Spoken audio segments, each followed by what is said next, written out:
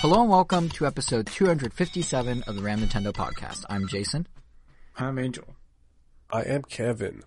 And guys, we did it. We made it. After 2 years, a pandemic, and technical difficulties that delayed, and even after technical difficulties that delayed this episode, we're back to covering Video Game Christmas. We have E3. Well, it wasn't quite Video Game Christmas. It was like it wasn't Lump of Coal Christmas, but it wasn't like Easter. Normal. Yeah, it was like Video Game Easter or like Christmas in July Christmas, where people are like, hey, it's kind of like that holiday, in December, but like, not quite. Like, it wasn't quite there. It wasn't quite a normal E3. It was a all virtual E3. The number of announcements were lighter, and as such, we're calling this episode Virtually E3, because it was close, but no cigar. It wasn't quite there. Is it virtual space E3 or virtual 3? Virtually 3. Virtually space E3, but now that you say the other name, yeah. We did this last year, too, when we called it Wannabe E3, instead of just condensing it into Wannabe 3. Yeah. Yeah. I mean, you can blame me. I mean, when do I not blame you? Come on. Fair. But to be fair, we're kind of knocking me and E3, but that's not to say there's not stuff from Video Game Easter, as you called it, Ken. I mean, Nintendo arguably brought the goods, and we'll be weighing in on everything from Metroid and Zelda to WarioWare and Advance Wars. Plus, of course, there's third-party highlights. Our impressions of the show as a whole, well, really both shows, because there was E3 and there was Summer Game Fest, and both were like, it's like Video Game Easter and Video Game Passover, basically. I think in all, though, we do have like a dozen different announcements we'll be covering. So there was stuff. And there are timestamps around Nintendo.com that may be useful given that there are about a dozen different announcements. But you can also just join us for the whole ride, which, in this case, it starts where else with Nintendo, who closed out the show with a pretty hefty, well, not hefty, but pretty surprising slate of games. And unlike those other guys at E3, Nintendo, the majority of their games are actually coming this year. So that was kind of nice. And I mean, one thing I at least appreciated about the Direct was just how good the pacing was this time around. Like, Directs can be hit or miss, but like, they didn't do an insanely deep dive into some JRPG that won't be out for 3 years. They didn't, highlight a ton of content for existing games, which is something a lot of other companies did as filler this year. I mean, in a span of 40 minutes, we had, I think it was 29 different games. I counted it. I just don't remember if it ended up being 29 or 30, but we had a good chunk of games.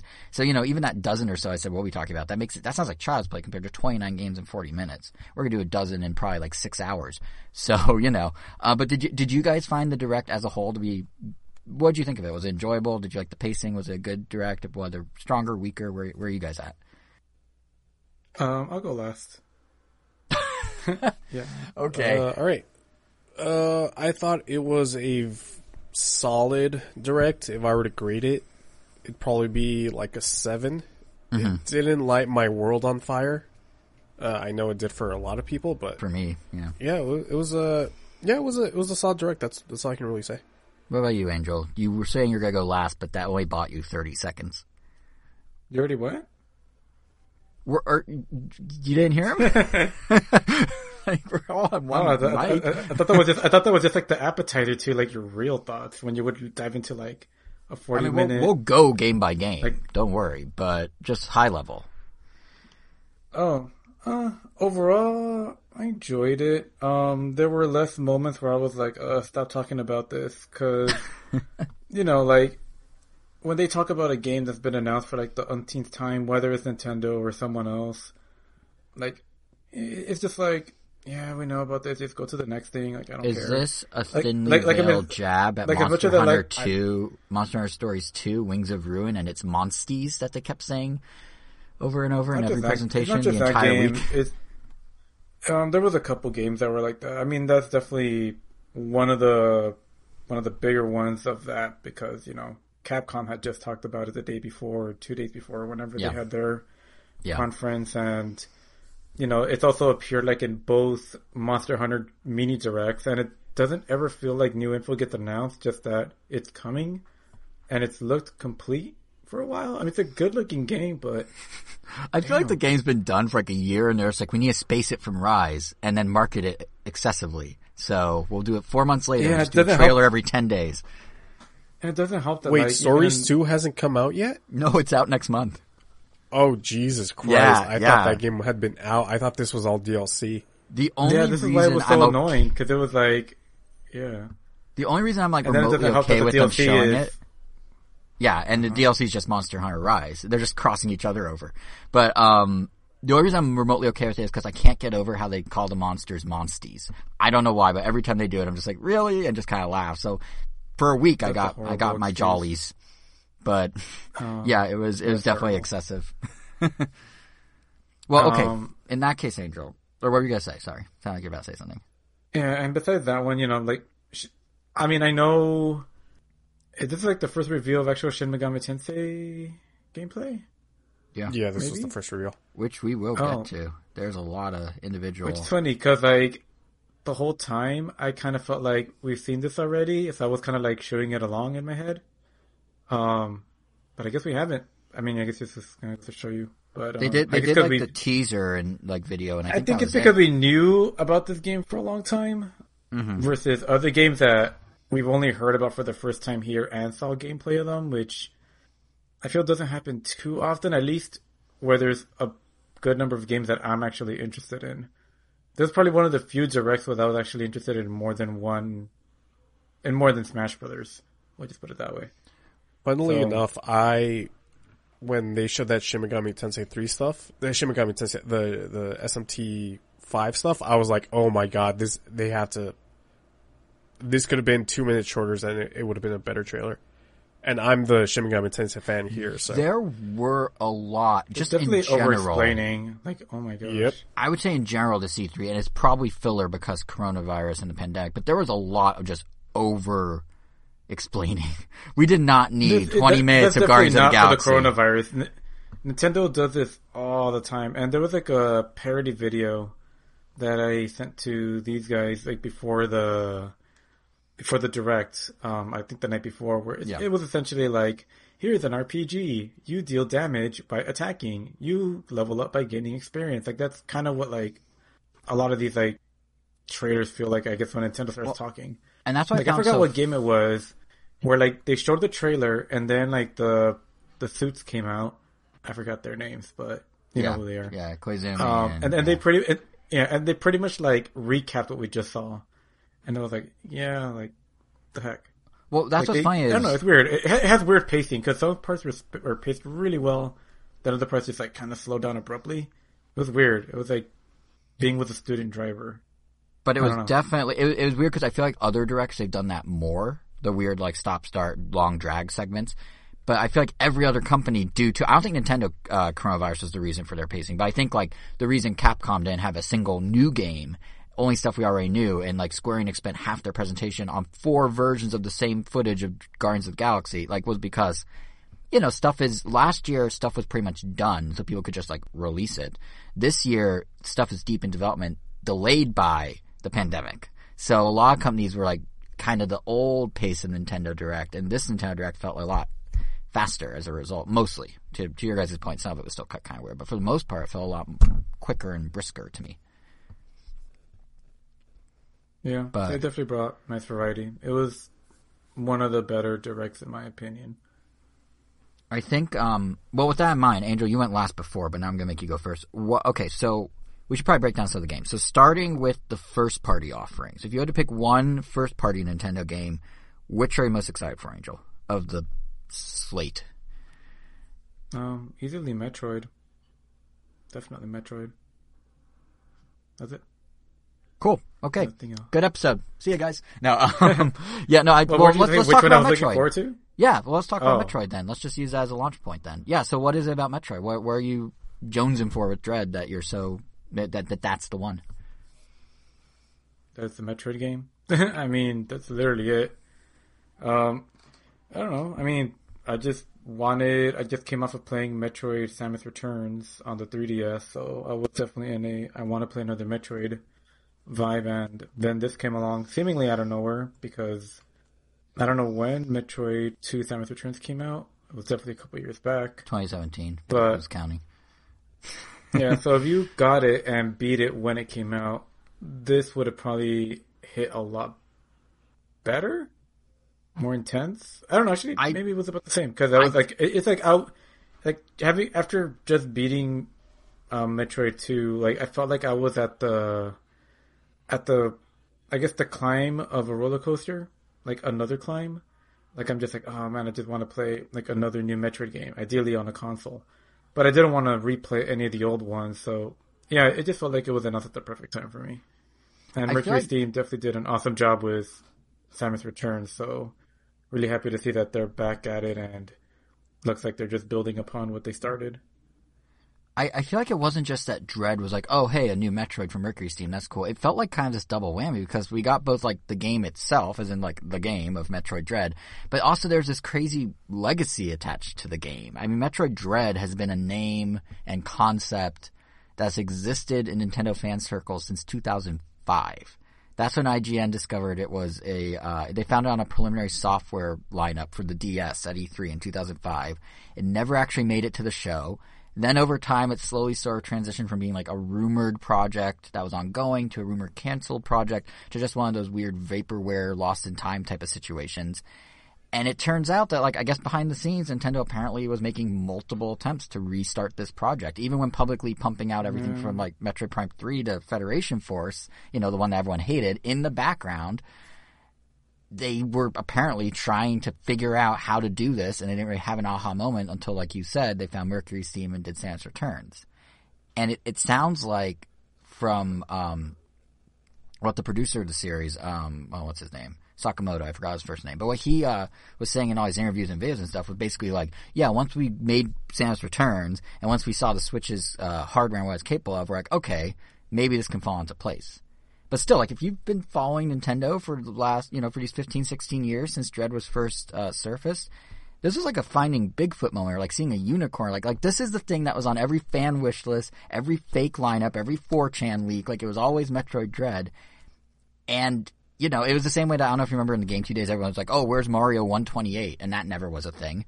But, like, Metroid Dread just became a thing, which is crazy. Like, just in of itself. Never mind the game itself. It's just kind of crazy to think about. Yeah, the name even made a cameo. I think it was in Metroid Prime 3, where you scan something and then it says like Project Dread cancelled or something. No, it's Project Dread. It was the opposite. It was basically saying it's coming soon, and then people asked Retro, "What's that about?" And Retro's like, "Oh, it's nothing." And they actually changed what it said in the Japanese version to not even reference Dread, which is kind of interesting. But yeah, the thing I find kind of amusing about it though is like as cool as it is that we now have Dread as a thing, like as an actual game, there's a part of me that's kind of like, why did it require this long of a wait? Like, I mean, don't get me wrong, I'm glad it's here, and we're getting the first new 2D Metroid in, what did they say, it was like 19 years or something? And not only that, but you were referencing, you know, seems people unfair to Mercury Steam, and, like, I mean, wait, has it been 19 years since Fusion? I guess, Fusion. Yeah. And yeah, it is a little unfair to Mercury Steam, because they did do Samus Returns, but like... And that game is definitely not the same game. Oh, like, yeah. This is the first story sequel. Yeah. Yeah, this is the first time they've like done a new story. Yeah, definitely the new. Yeah. But it's just one of those things that like, so, you know, 19 years. They're finally doing a sequel to Metroid Fusion's story. Apparently, this is also the final chapter for the entire saga of Samus's interaction with the Metroids. Okay, sure, but I don't get like. Why did it take this long? Like, obviously on some level marketing forces were at play, you know, and Samus Returns apparently did well enough commercially, and Mercury Steam could cut their teeth with that to now be able to do this. I mean, but like, there's nothing. Seems to be the simplest answer. I'm just no, but what I mean is like, if you look, I don't think there's anything deeper than that. No. I just mean like if you look at it, because they keep saying, oh, it's the hardware. It's like if you look at it, sure. Like, it looks nice in HD, but it's not like it's moving mountains in ways that Samus Returns didn't. I mean, the only thing I could think of is maybe there's an argument to be made that the atmosphere of Dread, you know, the perpetual feeling of being chased by those robots, the Emmys or MIs or whatever they're called, maybe, you know, back in the DS days that didn't work because you couldn't really capture that feeling. But, like, you could get a vibe in a 3DS game. Like, Samus Returns had a vibe to it. Like, the diorama effect worked wonders for, like, Luigi's Mansion. They had the vibe in a Game Boy Advance game. Yeah, so like, it's a weird... that they keep saying like, oh, we didn't have the technology. It's like, you did. It's just other factors, but whatever. I'm glad it's here. It's just weird. Yeah, I don't know why they're saying it that way. I mean, I guess, I mean, it makes it sound more grand than simply saying, which is probably the truth. It's like, they just didn't have a good idea. Except they did. This existed 15 years ago in some capacity. They just didn't have the pieces in place. Yeah, it existed in some capacity. Yeah, it clearly wasn't this though. No, like, they probably had like some other idea for what Metroid Dread was going to be, but it definitely wasn't this. Like, they just didn't have anything that they were happy with. Yeah, pretty And they much. just kept canceling it. And I mean, And then Mercury Steam came along, and they clearly liked them. They probably pitched it, and they liked it. I mean, the turnaround time between, I guess, Metroid 2 being done on 3DS and this, like, kind of lines up with that end. You know, it's like the same reason, I don't know, I guess we just haven't had an F-Zero by Nintendo's logic, that they just haven't had a good idea. well, you know, that's what's funny. I'm is- sure they're so gonna. there I was mean, I'm that- sure they're gonna chalk it up to technology or some other thing. There was that interview. whenever it does come out. There was that interview a few months ago with a former F-Zero producer, and he's like, oh, Nintendo won't do it unless they have a new idea. And then I turn and look at the rest of the lineup that we're going to be talking about this episode. A 2D Metroid that has a little spin on it, a WarioWare that has a little spin on it, but then an Advance Wars that's identical to the old Advance Wars. It's kind of like, do you need a new idea? We're at the point where you can just re-release things and the nostalgia kicks in, as we'll talk about later. So it's kind of like, you can do a new F-Zero. It's okay. No one's going to be like, oh, you ported the GameCube game. Like, they'll all be like, oh, you ported the GameCube game. Like, we've reached Yeah, I don't even want that any F-Zero. point. Just give me the GameCube game. I'm telling them right now, just give me the GameCube game. Yeah, it just doesn't I make... don't even need to try. It's weird. But and to be fair, this is not a knock against Metroid Dread. I'm actually really digging what they're doing with this Metroid. Like, the way they're kind of expanding it past organic environments, has like a colder, techie atmosphere, and like the idea of the gameplay essentially being a hybrid of what Metroid Fusion was doing and what Samus Returns is doing is cool. Like, really, it's sort of the best of both, in my opinion. Because, like, you know, from Samus Returns, one thing I remember really liking is how it felt like Metroid, but was kind of more action-y in like a contemporary way. You know, stuff like the melee counter and the ability of free aim. Those are back. They've now gone a step further. They have, you can do melee attacks without needing to wait for an enemy to attack. You just do it as a dash move now. There's a slide ability. There's a spider magnet thing that lets you climb walls. So all this kind of like Morph Ball-esque mobility additions. And even the idea on the Fusion side, you know, of Dread, this thing with like the Emmys chasing you. That feels like a step beyond what Metroid Fusion did, because there they had SAX constantly chasing you, you know, the X-Parasite version of Samus's suit. And I think what's kind of cool here with Dread is that the gameplay is taking that further. Like, the hunter is now the hunted idea, like, is going a lot further, because, I mean, it's been a while since I played Fusion, so maybe Angel you remember, or maybe Kevin you do. The events with SAX and Fusion were scripted, right? Like, you'd go into a room and the game would be like, you're in this room now, bring in SAX, and you'd have like an encounter, and then SAX would leave, and that'd be it, right? Like, it was all pretty structured. Yeah, there were scripted chase sequences. You just had to make it to point B, Right. or your safe spot, and then just wait for her to leave. Because here, it's not scripted. These robots are always patrolling. Apparently, Samus's sounds will trigger them, but then if they see you, they chase you full speed and can basically one-hit kill you.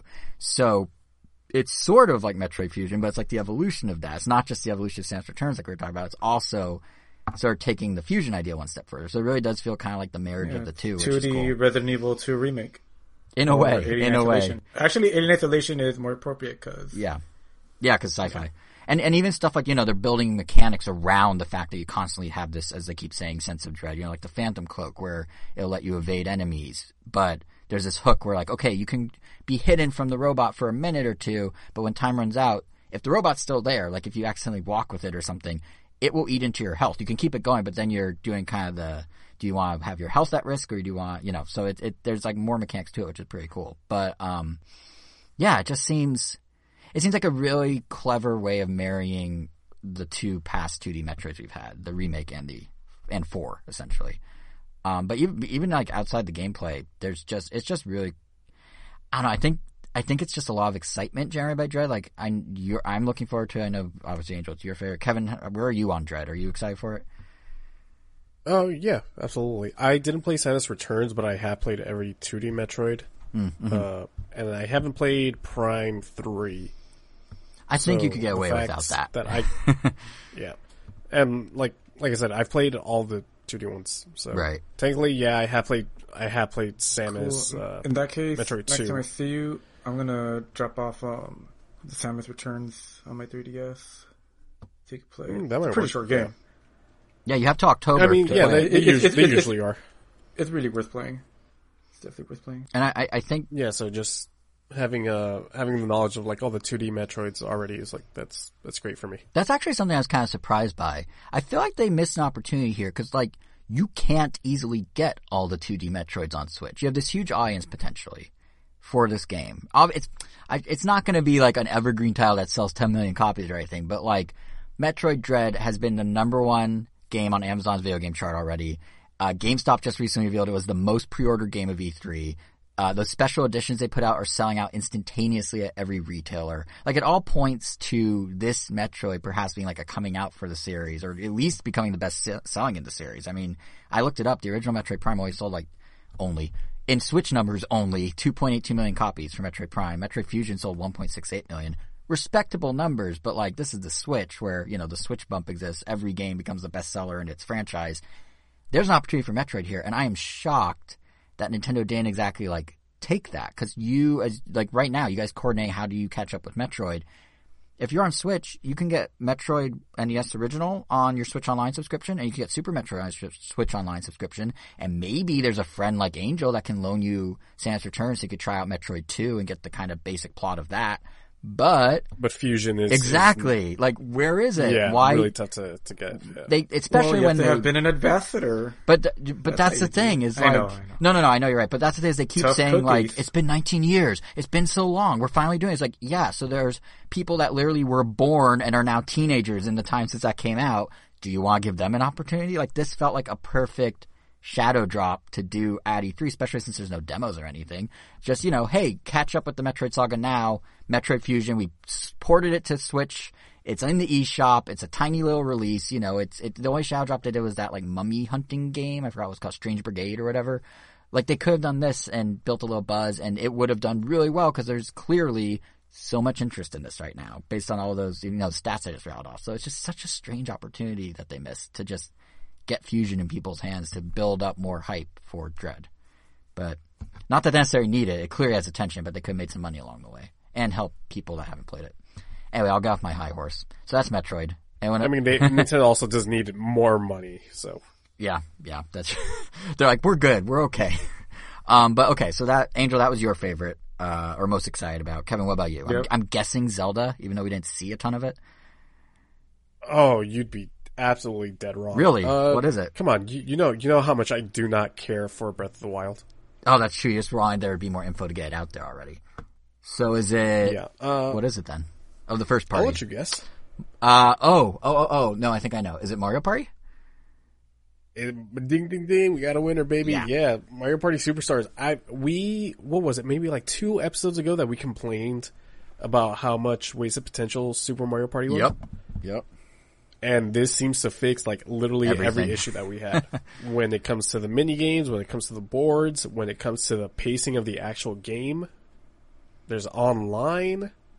Yeah, this is what Super Mario Party should have attempted to have been, for sure. Really, if anything, this is like Mario Party the Top 100 and Super Mario Party like merged together and done correctly. Because like Top 100 had the right idea of the best mini games, but it didn't have boards. And then Super Mario Party had like, well, we have the UI that's pretty clean and easy to use, but didn't have the right games or boards. So finally, we kind of have them both.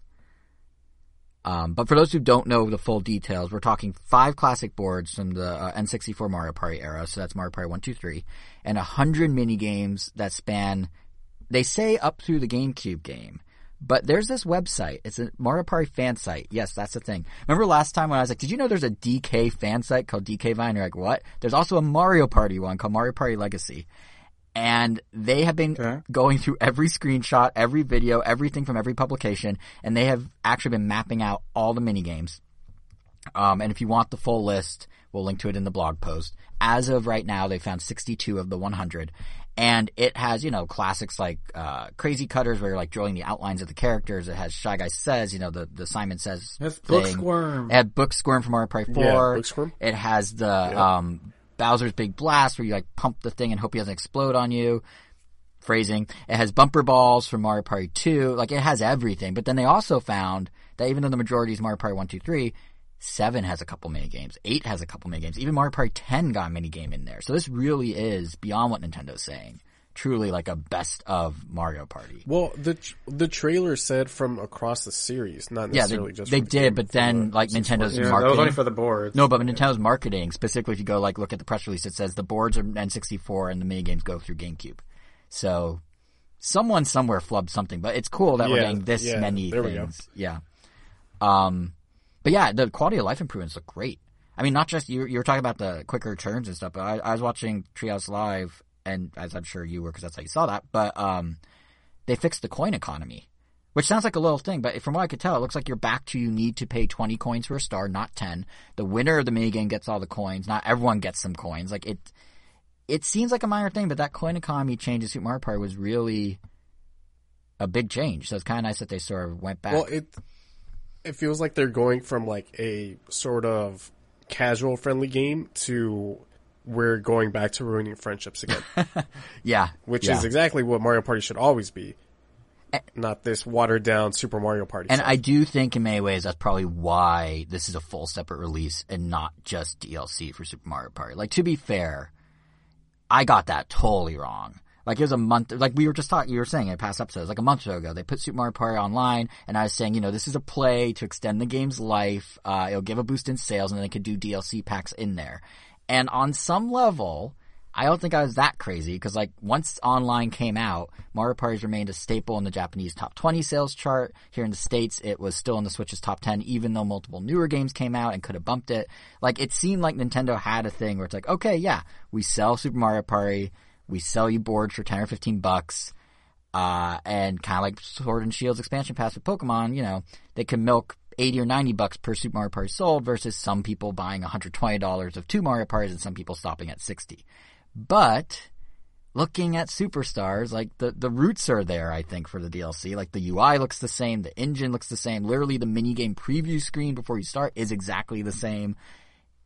But I think they just kept stacking things. Like, I think NDQ or whoever's, I think it's NDQ that's developing this one. I think they probably like started with minigames and boards, and then they probably wanted to accommodate feedback about the game's pacing, and then they probably saw criticism about, the coin thing, so they redid the coin economy. And, even the fact that the selling point of this Mario Party is, hey, it only requires button controls. It works on your Switch Lite, which, there's now like 20 million of those out there. It works with the Pro Controller. Like, that's something that I don't know they could have sold if there's like, here's this game that on the box says you need motion, but when you open it and download something for $15, you don't. So I think that's kind of how we got here. Like, I think this was DLC, and then it kind of moved away from it as time went on. Like, other decisions within the game make a lot more sense too. Like, we do have online in Super Mario Party, maybe to give it a mini boost in sales until Superstar comes out on October 29th.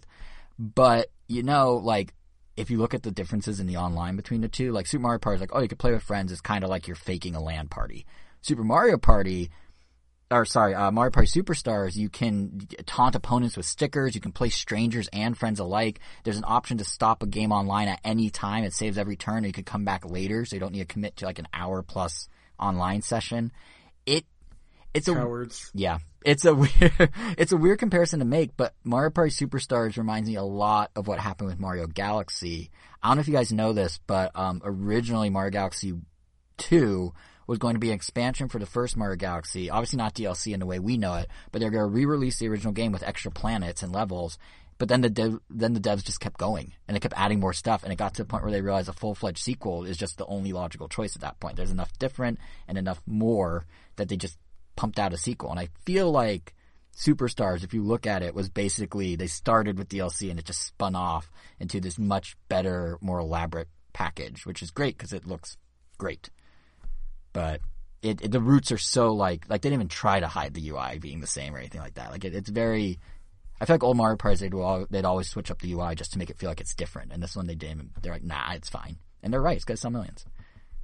But I'll get off my soapbox about Mario Party now. It does look good. So Kevin, does that mean though that you have zero interest? Like, so they showed Breath of the Wild 2 finally, or sorry, they showed the sequel to Breath of the Wild, which has yet to be named. How did you feel about that? Since that was something you at least expected from Nintendo. But before that, we should probably say I was freaking out when they were like, "Oh, and this is our last segment of the day," and then they showed the Age of Calamity DLC. The Age of Calamity expansion pass. I think both of you guys saw the fear in the words that I sent you guys when that was happening. Yeah, and tweeted. I think you tweeted like, "Are they gonna blow the finale or something like that?" Oh yeah, I was like, because like I said, it was a solid direct, and I was thinking like they are going to botch the landing, absolutely. And then I saw the expansion pass for Age of Calamity. I was like, oh, yep, they botched it. But then eventually they did get around to showing Breath of the Wild. Have already said what I feel about Breath of the Wild. I don't think it's, it's a good game, but I just don't care enough for it. It's so boring to me. And this more or less looked like an expansion. I'm sorry, but that's how I felt about that trailer. It just looked like, okay, just a couple, a power here, some new areas. Nothing about that screamed full-fledged sequel to me. And I almost would rather have a brand new, story, as opposed to continuing the Breath of the Wild story. Right. Give me just a radically new, different, Hyrule to explore. But yeah, it looks like more of the same. And unfortunately, that's not my cup of tea. Right. What about you, Angel? Where'd you land on it, seeing it? Because that was supposed to be, the big finale. Were you as lukewarm or meh as Kevin, or did it actually sort of click for you? I was pretty lukewarm about it. I mean, I really liked Breath of the Wild. I think I said it was my game of the year, but that was with a caveat that it was only because it was, I think, the best Switch game I played that came out that year. Right. I don't know. I liked it because it was a open world game that I could play how I wanted, which was minimally. Oh yeah, because you tried to boss rush basically, didn't you? Yeah, which I did. I don't really care much to explore, to talk to NPCs or explore the world. I just want to get to the end, which I love that it let me do, which is why I always thought so highly of it. Which then kind of changed how I even looked at the game or even approached replays, because after I beat it, I'm like, okay, now I'm actually down to see what other things I could do there. And since I already beat it, it became kind of like another Animal Crossing before Animal Crossing, where I just played it on, I guess because at the time there wasn't a harder difficulty than the standard. I got the DLC to get the heroic difficulty, and I just started a new game. And then on that one, I was like, all right, I'm going to do everything. But since I already had seen the ending, I was satisfied to just take it ridiculously slow. And yeah, so pretty much there's still a ton for me to do that I would know I want to do. There isn't really much for me to explore to discover, because I feel like I've seen or know about pretty much every major secret. There's just a few challenges that I just want to face, essentially. And this one, it seems cool. New powers are fun. It's just kind of, I think Kevin put it well, it feels more like it feels like an expansion, but that's also how I would honestly kind of say Majora's Mask kind of gives out that feeling, which it's literally in that same boat. It's a direct sequel to a previous game that's using the same engine. So it's not like I'm expecting it to be completely different. I'm looking forward to playing it. I'm looking forward to seeing if I could also beeline this one to the end. But I feel that's not going to be the case, or maybe not as easily, but yeah, it's we'll see. It's sort of an interesting line that I feel like Nintendo's walking here, because really, I'm not a diehard, so it's, right. Yeah. But I'm oh, this looks cool, but I haven't beaten Breath of the Wild, so But it's a shocker, I haven't beaten a game. Yeah. Whoa! But no, I was gonna say it's sort of an interesting line they're walking, because really what they showed at this point is typically what they'd show for one of their AAA releases a year or so out from launch, which this is. It's currently slated for 2022, but they already did this once. This type of teaser of what makes the gameplay sort of different. We're gonna make you wonder, he's in the sky now. You can explore the sky. Oh, okay, I guess that's how Skyward Sword's now a more relevant Switch port. Okay, or they hint at new gameplay elements, like we saw in moments where Link is physically going through objects and that glowy arm of his.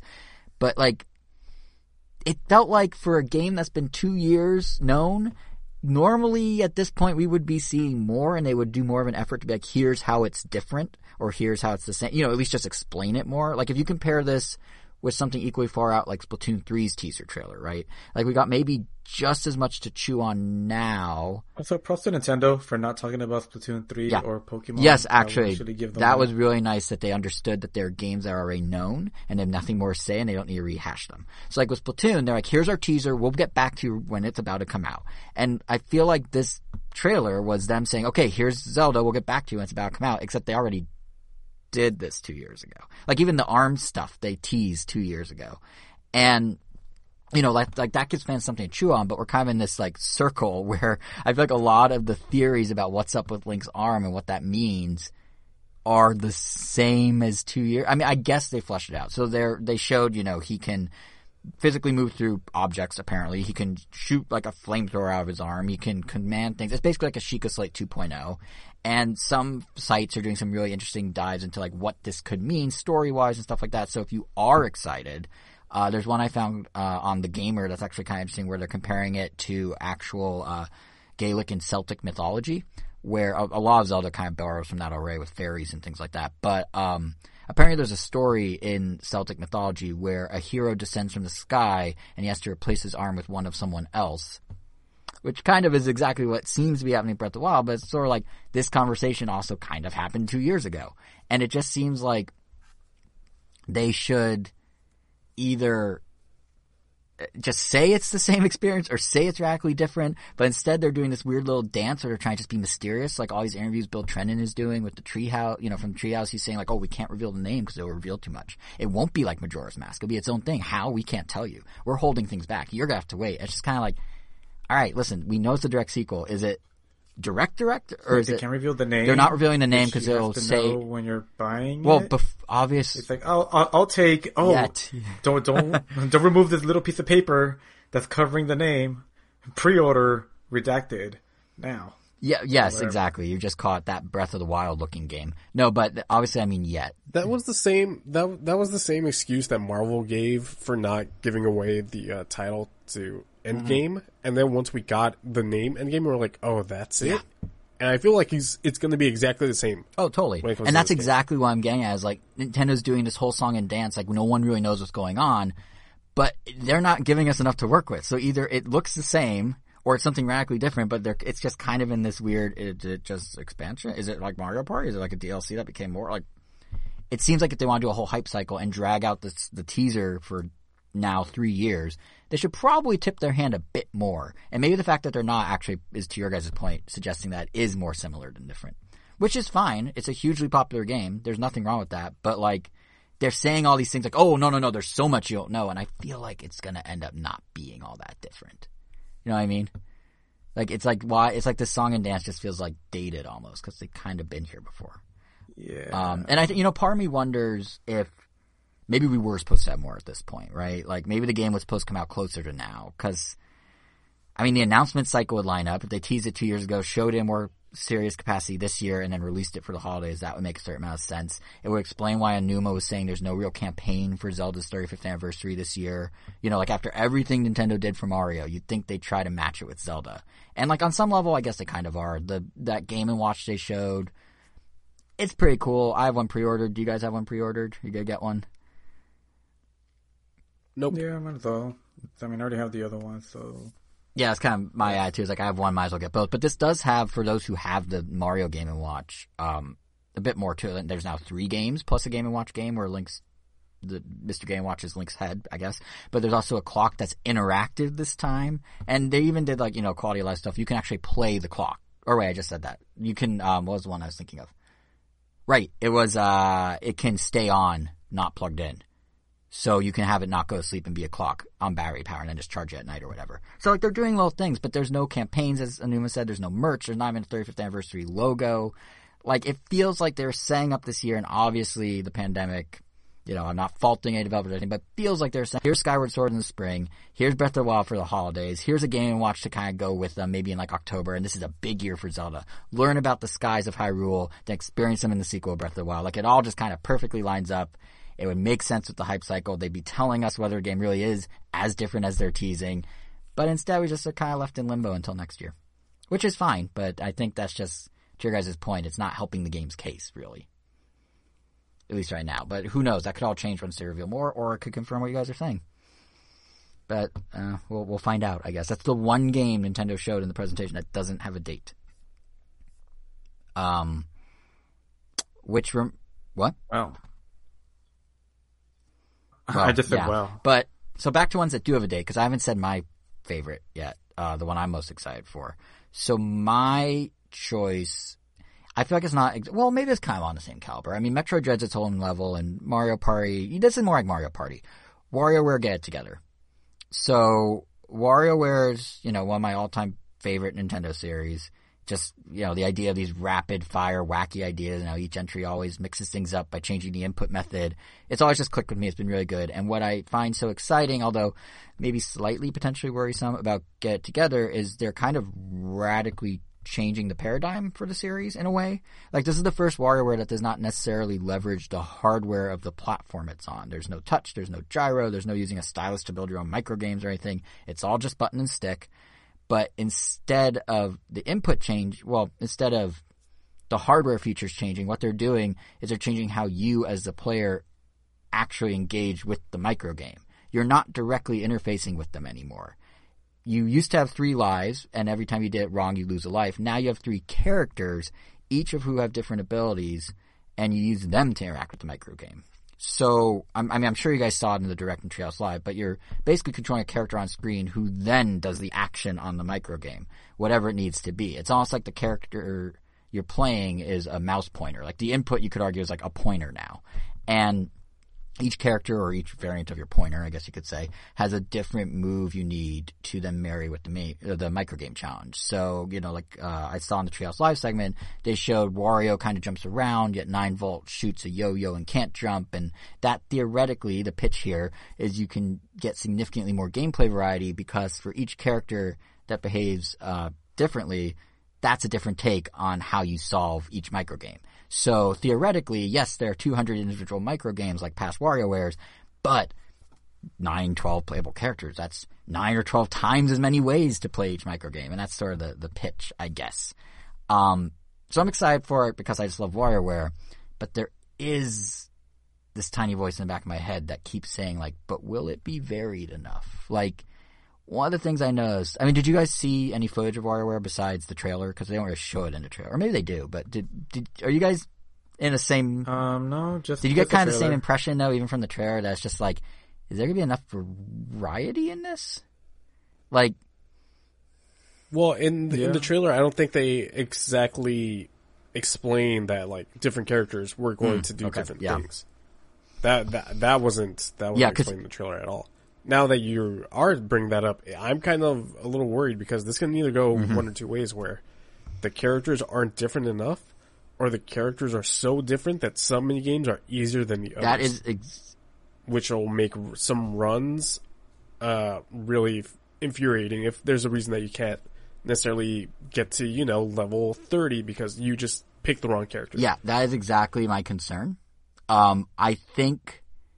watching Treehouse Live, there's a small element of, almost you can spam your way through this that I can't quite shake. I think where it was most apparent is in the 2-player co-op mode they're adding, which in and of itself is a very cool feature. First time franchise history, you can, go through story mode with a buddy, each with your own Joy-Con, and it, conceptually, before how it affects WarioWare, conceptually, it's very much, Nintendo, the same way, the 99 games are kind of doing a Nintendo-fied battle royale. This feels like, co-op is so big right now.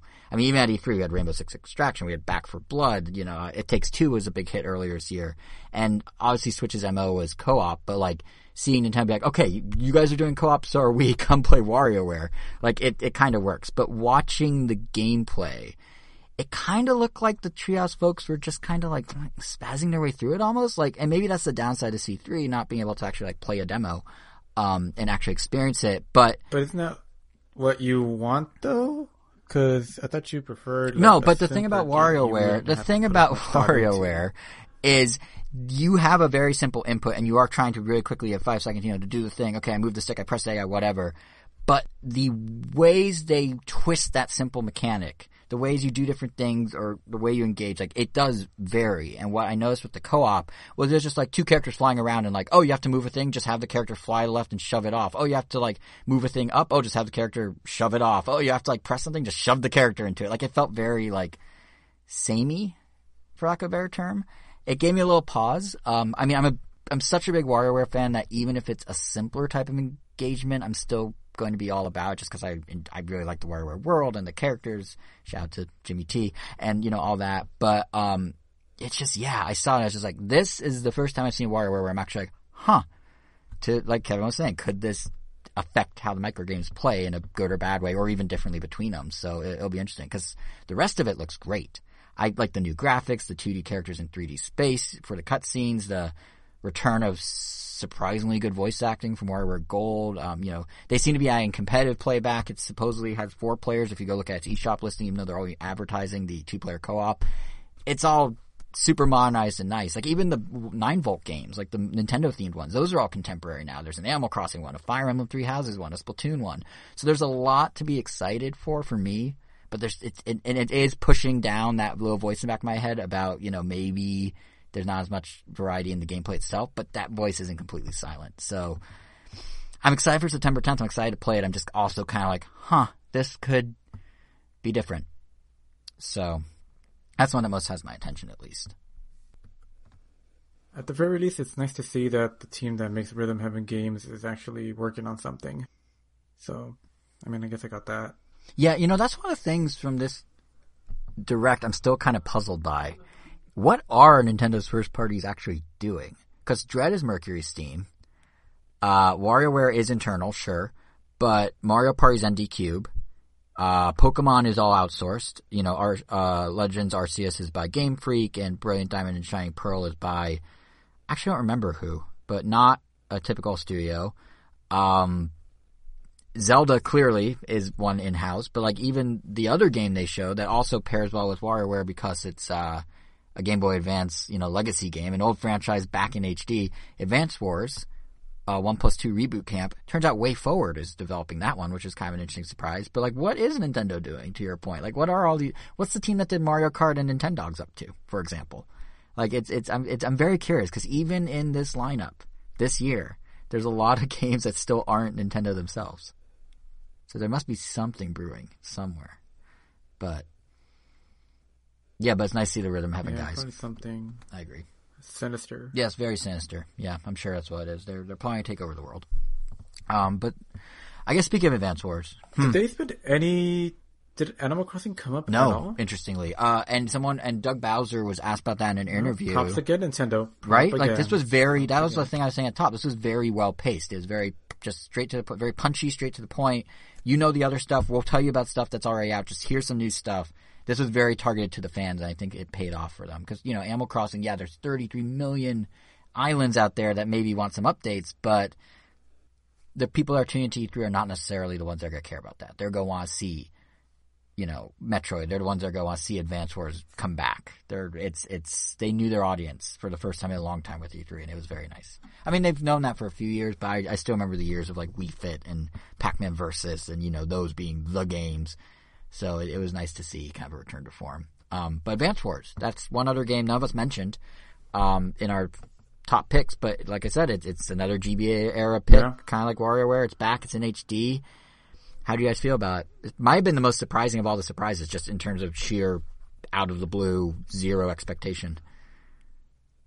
I'm really glad that it's back. I do not like the art style. Yeah, there's been some debate about the art style for sure. What about you, Angel? How you feel about it and the art style? I'm curious. I never got into the Advance Wars games. My favorite part about them was the real-time multiplayer mode, which was extremely simplistic, and what I might imagine is not what people play Advance Wars for. Yeah. But so as far as the series coming back, it was oh, that's cool. I know people that like it. I actually did like the art style. I thought it felt like just a modernized version of what the sprites were trying to emulate. Like almost like if you went backwards, like this is what the sprites were trying to achieve in the game. Yeah. It does look overly simplistic that was it always this toy looking?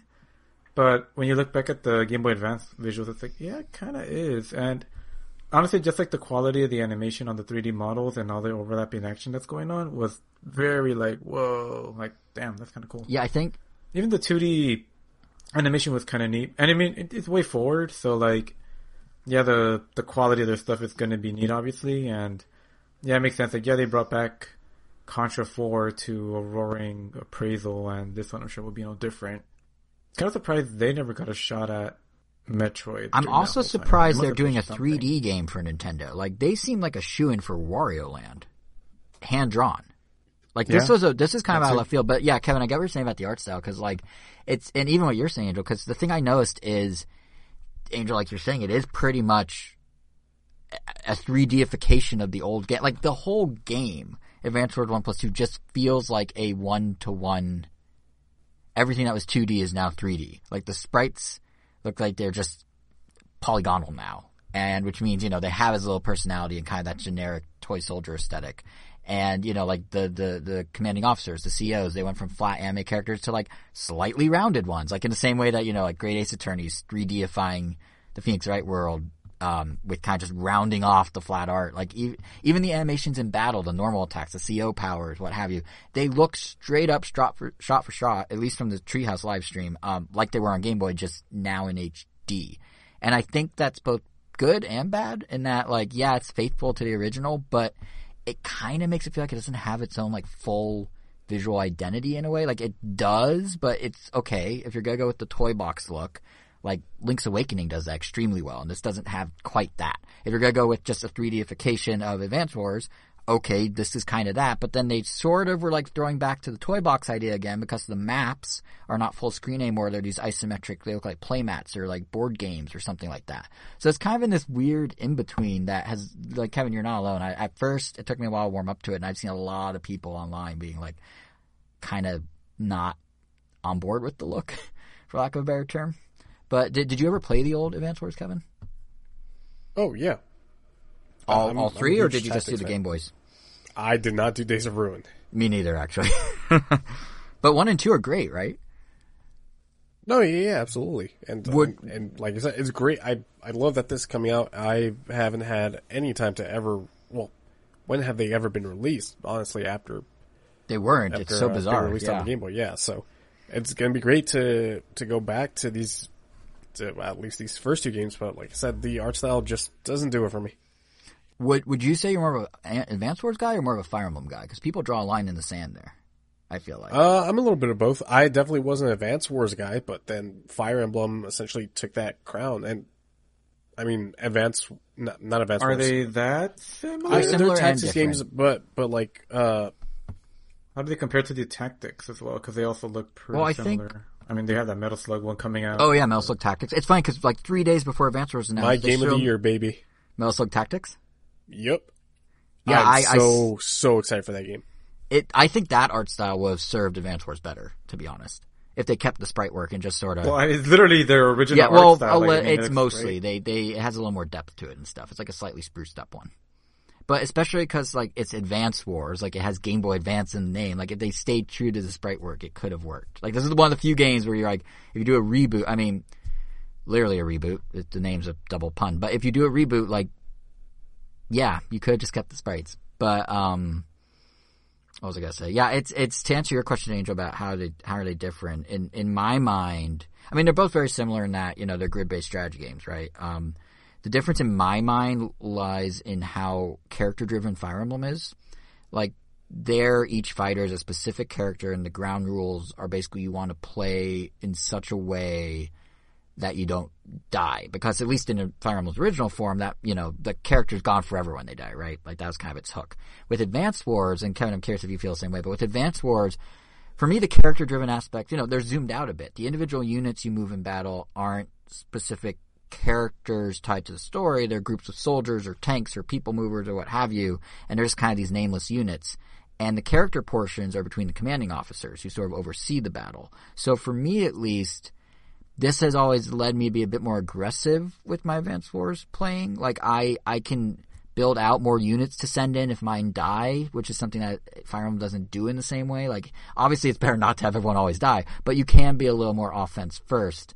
And then the commanding officers that oversee the battle, their special abilities and their impact on the battle affects the entire battle. Like Andy, the first CO you start with, he has a repair move, I think it's called like Hyper Repair, and it will repair all the units on the battlefield. And moves, you make with those units in subsequent turns, fill up the meter to then let you do a move again across the whole battlefield. So everything you do in the match or in your turn will affect this one meter that can affect all your units. While Fire Emblem's very like, who's next to you, which character's important here, which character can you pair with there, and those kind of like smaller relationships, I guess you can say. So I found that I have more fun generally. I like Fire Emblem, but I have more fun with Advance Wars generally because it's a bit more zoomed out, I guess, for lack of a better term. You could be a little more like loose with it, I guess. Like, do you think that's a fair assessment, Kevin, of kind of the difference? No, yeah, absolutely. On top of that, as far as like story goes, Fire Emblem games have a ton more story than the Advance Wars games will have combined. Well, I mean, I guess I didn't play Days of Ruin, but Days of Ruin, I don't know what Nintendo was thinking. Like, part of Advance Wars' charm, honestly, in my opinion, was just how like lighthearted it was. Even though it was a war game, it was very like breezy. And then Days of Ruin, they're like, what if we make it apocalyptic and dark? And it's like, well, why would you want to do that? I think Days of Ruin was their attempt at making a serious game on the level of Fire Emblem, considering that Fire Emblem was, you know. So, right. Shut up, Siri. I wasn't talking to you. my Siri has been acting up lately. Has it been acting up for you guys? I was on a call for work and I said nothing that sounded anything like the name Siri, and the HomePod went off behind me and started giving me information on nearby hospitals, which was really weird because we were not talking about hospitals. But she turns on maybe at least 5 times a day for me now. That's really bizarre. So weird. Yeah. Well, yeah, I think though, to your point about like, as a serious Fire Emblem, I think that's one of the things that is nice about the franchises coexisting is one can be more silly and loose and one can be more serious because there's 2 of them. So when Nintendo tried to like merge their tones, that, you know, everything I'm saying about battles is true, but at first glance you don't notice that. Like just because the CO powers are the driving force of Advance Wars. If you go look at Advance Wars, you go look at Fire Emblem and you watch a trailer of each, you don't necessarily know, oh, that's going to make a difference. But the tone of the games was enough of a differential thing, I felt like. But I guess Nintendo... Well, no, clearly Nintendo felt otherwise and then realized they made a mistake because then Advance Wars just died after Days of Ruin. They just gave up. So it is cool to see it back. I mean, I never mind the fact, I don't even think we talked about, they confirmed online play for this one. So that's kind of the big new thing is it's the original games, first 2 games, full stories and scenarios and campaigns. But there's also an online mode, and it sounds like it's head-to-head online for 2 players. There's local 4-player support, and the Treehouse casually mentioned co-op play at some point during their segment. I don't remember exactly how it came up, but they were like rattling off the modes, and they're just like, oh yeah, and co-op. So it seems like how you can play it, or who you play it with, has evolved. 4-player. Yeah. Actually, now I think about it, I think Advance Wars had co-op in the past, 4-player. Because it was one of the like early link cable like pushing games on Game Boy Advance. So... yeah, I'm just really hoping that Reboot Camp allows Advance Wars to kind of follow Metroid's trajectory, right? Because, you know, like with Samus Returns, it was an old Game Boy game, remastered with modern graphics, some tweaked gameplay. In Advance Wars' case, it's the online stuff. And now, you know, being handled by an outside developer who first cuts their teeth with existing scenarios and hopefully is then given the opportunity to venture into their own direction. You know, kind of like Mercury Steam is now doing with Metroid Dread. Hopefully, WayForward can do with an Advance Wars 4 or 3 and they pretend Days of Ruin never happened or what have you. So in my mind, purchasing Reboot Camp when it hits on December 3rd is not just a chance to like go back and check out this series that's, as we kind of mentioned, doesn't seem to exist anymore. Like you can't, unless you have a Game Boy, you can't really find it. It's not on any virtual consoles or anything. But it's not just a chance to do that. It's also kind of going with my wallet to tell Nintendo that I want them to bring the franchise back in some sort of more meaningful way. Like this feels like the first step, and then maybe we can get to do more a la Metroid. I mean, I'm guessing you're picking it up, Kevin, right? Yeah, absolutely. And this is like this sort of a nut up or shut up moment for the Advance Wars fans because we've been asking for one for so long, and if this one doesn't sell and we don't get any more Advance Wars games, it's on us. Yeah, it's on us. It was genuinely like going into these presentations, you kind of have some expectation of what's going to be announced, right? Like through rumors, through leaks. You know, we talked about WarioWare last episode having a survey about its price, so that seemed like a shoo-in. 2D Metroid's been rumored for like a year, so that didn't shock me. My jaw literally dropped when they said Advance Wars because I never in a million years thought they're going to bring it back. Like that just like, I rarely react that like viscerally to an announcement. I was like, oh, that's cool. But I was generally like, what? Like out loud in an empty room. Like it was really cool. Yeah, and in a way that most people are pretty happy about. It's not like they're like, here is Advance Wars Racing, buy this game and you'll get more Advance Wars. Yeah, right? Like, race your tanks. Or even be vague about it. It's like, yeah, exactly. Fully customizable tank. Yeah, or if they're like, hey, remember No Tank online Troopers on multiplayer. 3DS? Well, now it has an Advance Wars skin, but it's still not the same game. Yeah, that would be, I'm glad nothing against What Tank was Troopers. that?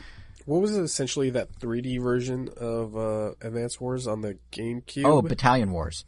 Battalion Yeah, they Wars. made two. There was one GameCube and one on Wii. Yeah. Yeah. Yeah, like they could have even done Battalion that, Wars. which was like a real-time strategy. You're on the ground. It's not even real-time strategy, it's like action, but you're like Was on that the Nintendo? ground. Yeah, it was. They outsourced it to a British developer who did both of them, and I believe among the people that worked on it, I think the creative director of Mario and Rabbids, you know, the David, what's his name, the guy that cried at the press conference, that really endearing moment. I think he, in his early development days, actually worked on the original Battalion Wars. Small industry. But yes, it was a spin-off, and they could have easily done that, yeah. But, you know, more generally even, I think just the fact that Nintendo's, like, doing Advance Wars and doing WarioWare and doing 2D Metro, like, I think it signals that, you know, one, Nintendo's interested in finally going back to this chapter of their history that they don't dip into very often, and I think if we support it, it means we get to go further into this kind of period of Nintendo that is nostalgic probably for us, but hasn't really been touched by them. I mean, this Direct as a whole was basically a send up to the GBA era. You got your 2D Metro, you got your WarioWare, you got your Advance Wars, you know, like I was just rounding off a second ago. And if you look back, if you like go back to the spring Nintendo Direct, I made that comment that felt like Nintendo was kind of front loading a lot of their handheld first experiences onto the Switch, or games with more handheld roots at least. You know, you curl up with your Switch like a book to play Famicom Detective Club. Miitopia is obviously a 3DS game initially. Even like Mario Golf, which is a console game. You know, when Super Rush comes out this Friday, it has a deep RPG mode for the first time outside of handheld Mario Golf.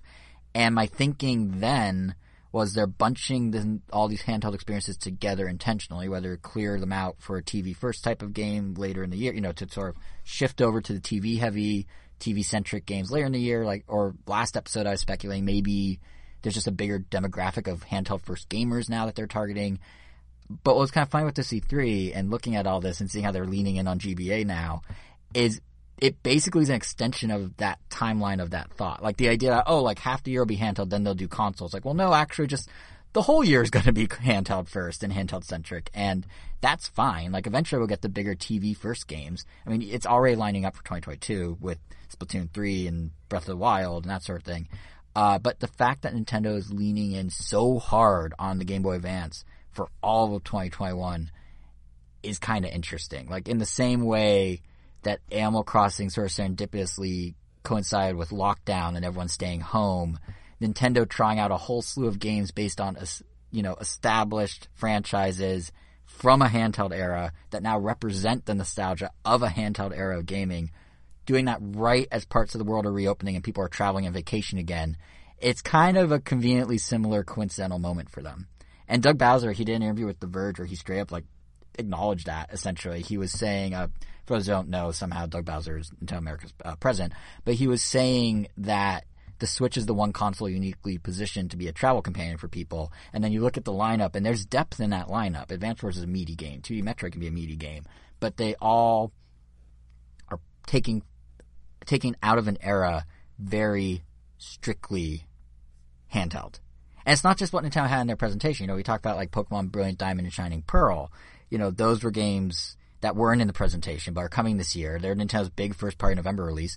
They, too, are handheld first. They are the first remakes to not update Pokemon to the current gen engine. They're keeping them as homages to the handheld top-down era of Pokemon. Like, really, the whole lineup of Nintendo this year, beyond the E3 games, is just this huge send-up to like early to mid 2000s Nintendo. I'm sure the extent of it is a coincidence, but the way that Nintendo's 2021 specifically mirrors its 2003 is like kind of borderline ridiculous. I mean, both 2003 and 2021 have a Mario Golf, a Pokemon RPG, a WarioWare, an Advance Wars, a Mario Party, a 2D Metroid, at least in Japan because it released a few months later over there, and even a re-release of a Zelda game. Not necessarily a new Zelda game, but a re-release of a Zelda game. Now, granted, there are differences. 2003 didn't have Miitopia or Pokemon Snap equivalents. We don't have a Wind Waker equivalent, although it could have been Breath of the Wild 2, maybe. Who knows? But my point is, I think why this Direct resonated so well with so many people, with me, maybe with all of us collectively, maybe with listeners, is because it captured a nostalgia of a Nintendo era that the company doesn't really touch. And that was really cool. And seeing Advance Wars and seeing 2D Metro and seeing WarioWare, like all these things that were when we were teens coming back in new forms or at least remakes it's just really cool. I'm so used to personally the N64 game, N64 and Super Nintendo stuff getting remade, that seeing them finally leap to the next generation was really kind of exciting. But yeah, I mean, but the question of course becomes, now that we're entering that era, the Game Boy Advance library is wide open. Like, is there any other, in the same way Advance Wars just kind of upped and vanished and never got treated to, any sort of virtual console, are there any Game Boy Advance games you guys want to see back? No, dude, I just want them to put the Game Boy Advance in the virtual console, or whatever they're calling it now. Yeah, that'd be good. Yeah, that'd be good. Let's do that. I would be okay if they did Golden great. Sun in if they, I hate to say it, but they rip off HD 2D HD from Square Enix and did a Golden Sun that way. That could be cool. Actually, no, now that I think about it, one they should really do, because yeah, they could put stuff in Virtual Console and get the same experience, but one that could actually benefit from the Switch would be Drill Dozer. Did you guys play Drill Dozer ever? I haven't played any of the games you've mentioned. I feel like you ask us this question every 5 episodes. Drill Dozer? Do I? Yeah.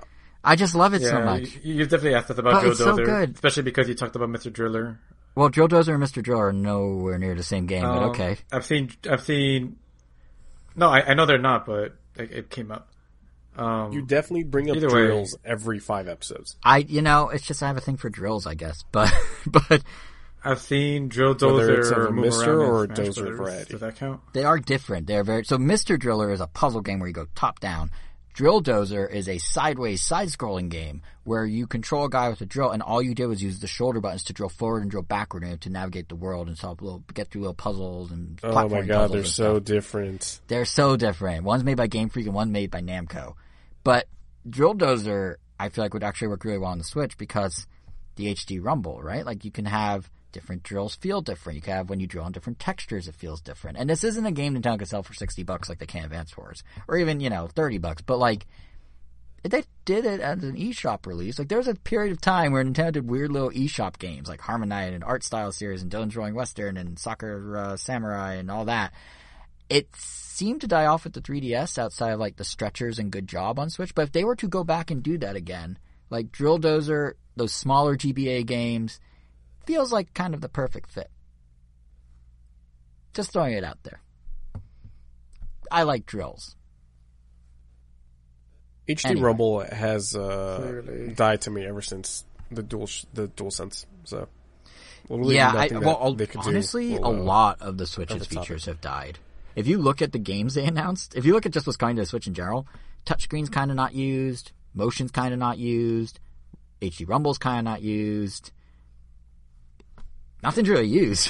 They made a point with Mario Party, as we were saying, of how it doesn't use those features. So, but anyway. Well, they kind of put themselves into a corner by releasing the Switch Lite. I mean, They did. Yeah. Yeah, I wouldn't be surprised if they slow it. Whenever the next Switch iteration comes, whatever, Pro or whatever, I wouldn't be surprised if it actually gets rid of them. Now that I think about it. Because it's just wasted part. It's like how Apple's phased out, what they call it, 3D Touch, which I miss. Rest in peace, 3D Touch. 3D Touch is so good. I still have it on my 10. This year, I'm definitely getting a new phone, but getting rid of 3D Touch on my phone. It's fine because they're like, oh, you can just replace it with haptic touch. Just press in a little longer. You don't press down. You just press in. Hell no, dude. It's not the same. It's not the same. Thank you. Not at all. Thank you, Kevin. Thank you. But yeah, for all this talk of what if games, because I kind of went on a tangent with Game Boy, we haven't really touched on ones we know are coming. I mean, obviously a biggie is Smash Bros. Getting Kazuya from Tekken. There's going to be a presentation about it in a week. Masahiro Sakurai is going to do his usual 40-minute spiel on June 28th, so I think we could probably just wait and do all that together next episode. Likewise, 2 days after E3, the Pokemon Company, because they do whatever they want, they're crazy, they chose 2 days after E3 to announce that Pokemon Unite is coming to Switch next month and mobile in September. So that might be fun to share impressions of once it's actually out. That's their kind of 5v5 Dota style Pokemon game where Mr. Mime wears a top hat. So there's that. But there are games from E3, from the Direct, from third parties that we do need to weigh in on. Like literally everything that wasn't by Nintendo, which means finally, Kevin, Shin Megami Tensei 5, we finally got to it. It only took like an hour. How are you feeling about it? I imagine that must have... You feeling it? Or was it what you wanted it to be? Yeah, it looks cool. Yeah, I mean, it looks like a Shin Megami Tensei game, which is exactly what I want right now. I still haven't picked up Shin Megami Tensei 3s, but I might. I'm going on vacation this upcoming weekend, so I'll probably have some time to play that. No, it looks cool. It looks... So all the Shin Megami Tensei games are standalone, so you don't necessarily have to play 1, 2, 3, or 4 to understand this one. This one looks a little more in line with Shin Megami Tensei 4, where you got this like post-apocalyptic Japan. But at the same time, you're also a student, so it also does give off some Persona vibes. And I've always said this, but the Persona games, or maybe to a less extent the Persona games, but definitely the Shin Megami Tensei games, they're just Pokemon games for nihilists. And that is exactly what like I want to play. So right. I'm super excited about that. The game looks budget as hell. It looks like an early PS3 game, but I'm fine with it. Like, it's crazy it does, because yeah, I kind of got that impression too, especially like in the treehouse. They're like, oh, look at the flowing blue hair. I'm like, that just looks like a chunk of polygons to me. But I don't understand, because Nintendo like money hatted this. They got the exclusive. They are co-marketing it. They're setting it up as like the Switch's big November exclusive. Like outside Pokemon, the Switch's big release in November is Shin Megami Tensei 5. And yet, where did that money go? Like, I don't know. SMT4 looked really, really good on the 3DS, so I don't know what happened here. It looks like it has Vaseline like smeared all over the screen, which I know we always say when it comes to like ports of Well, do you like think ports? it's just they're not sure how to modernize it? Because I feel like some other franchises have gone through this too, where when they make the jump to HD, or when they go from being primarily handheld after being, primarily like 64-bit, they kind of have growing pains. Like Pokemon almost went through this too. I mean, I think it just might be the art style. The art style is definitely weak compared to SMT4's art style, and definitely compared to Persona 5's art style. So, and I don't think there should be really any hardware limitations when it comes to this game. I mean, it's not trying to set the world on fire. yeah. So, I don't know. But, like, the graphics are going to be the least of my worries. I mean, to a degree, it is disappointing that this doesn't look as good as Tokyo Mirage Sessions, which was a Wii U game of all things. Yeah. But I think that definitely does have to do with the art style. So I think that's where it really dropped the ball. But aside from that, I mean, I'm gonna play the hell out of this game.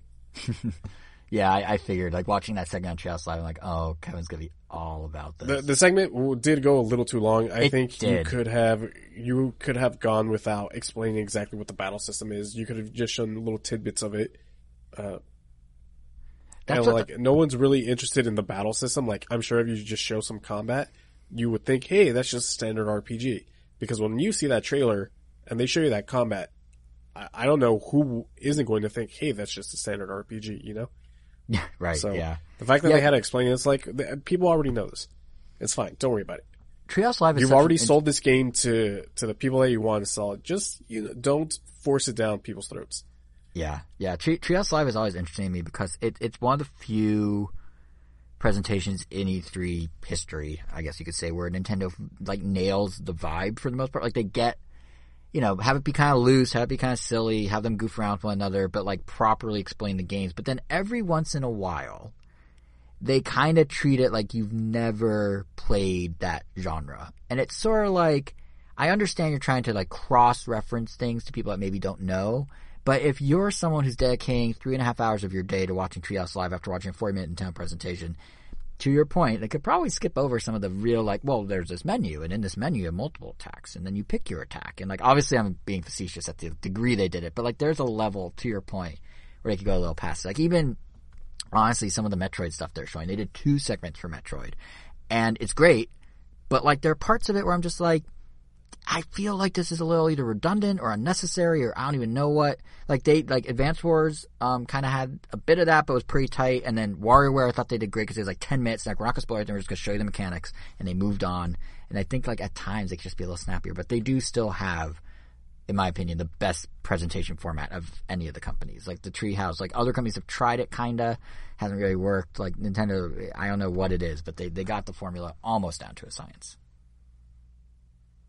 At least in my opinion. Are we going to talk a little bit about the rest of the show? Because that Coach Media presentation, dreadful. Yeah, you want to say just that, absolutely horrendous. Why don't we just run through what third-party games were interesting, each of us, and then we should dive in because there's Summer Game Fest, there's all the other presentations, and then maybe we give a grade to E3 as a whole and wrap the show or something like that. Because I think Nintendo, we're like in our Nintendo bubble, and it was a really good bubble. But if you go outside that bubble, E3 was like a hellscape. Like it was madness. So before we get to that, let's just power through the third party stuff. Angel, was there any game that jumped out to you?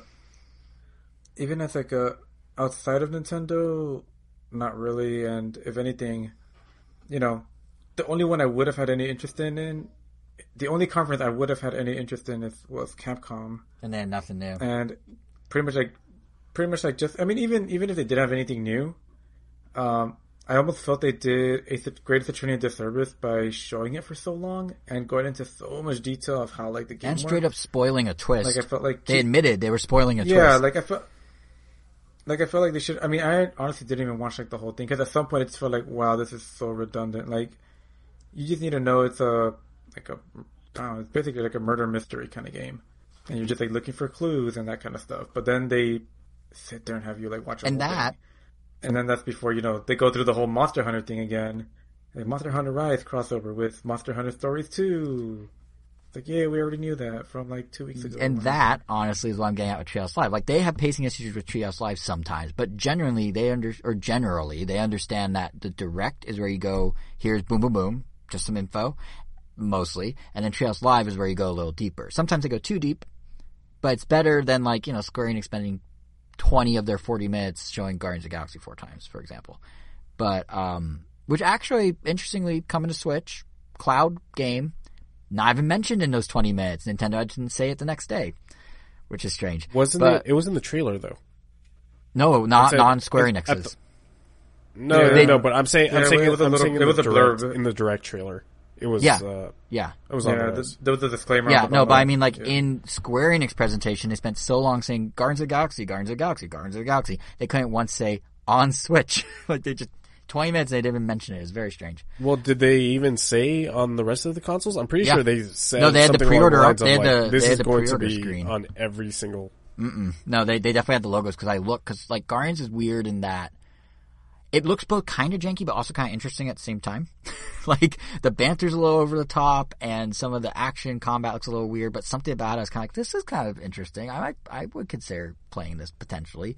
And then I saw the logos at the end of the trailer and it was just Xbox, PlayStation, PC. And I was like, oh, alright, so much for that. And then the next morning it's like, gotcha, also Switch. They did the same thing with Life is Strange. Life is Strange remastered collection or whatever they're calling it, the new one, True Color, showed it in their presentation on Monday or Sunday, and they're like, hey, it's on not Nintendo, and then on Tuesday they're like, hey, it's now on Nintendo. I'm just like, what are they, why would you do that? But yeah, that was probably like Nintendo being like, don't say anything, this is going to be huge on the Switch, so this is going to be good for our Direct, so just don't say anything. Yeah, I guess. But then other games like Mario and Rabbids got to be in both, so...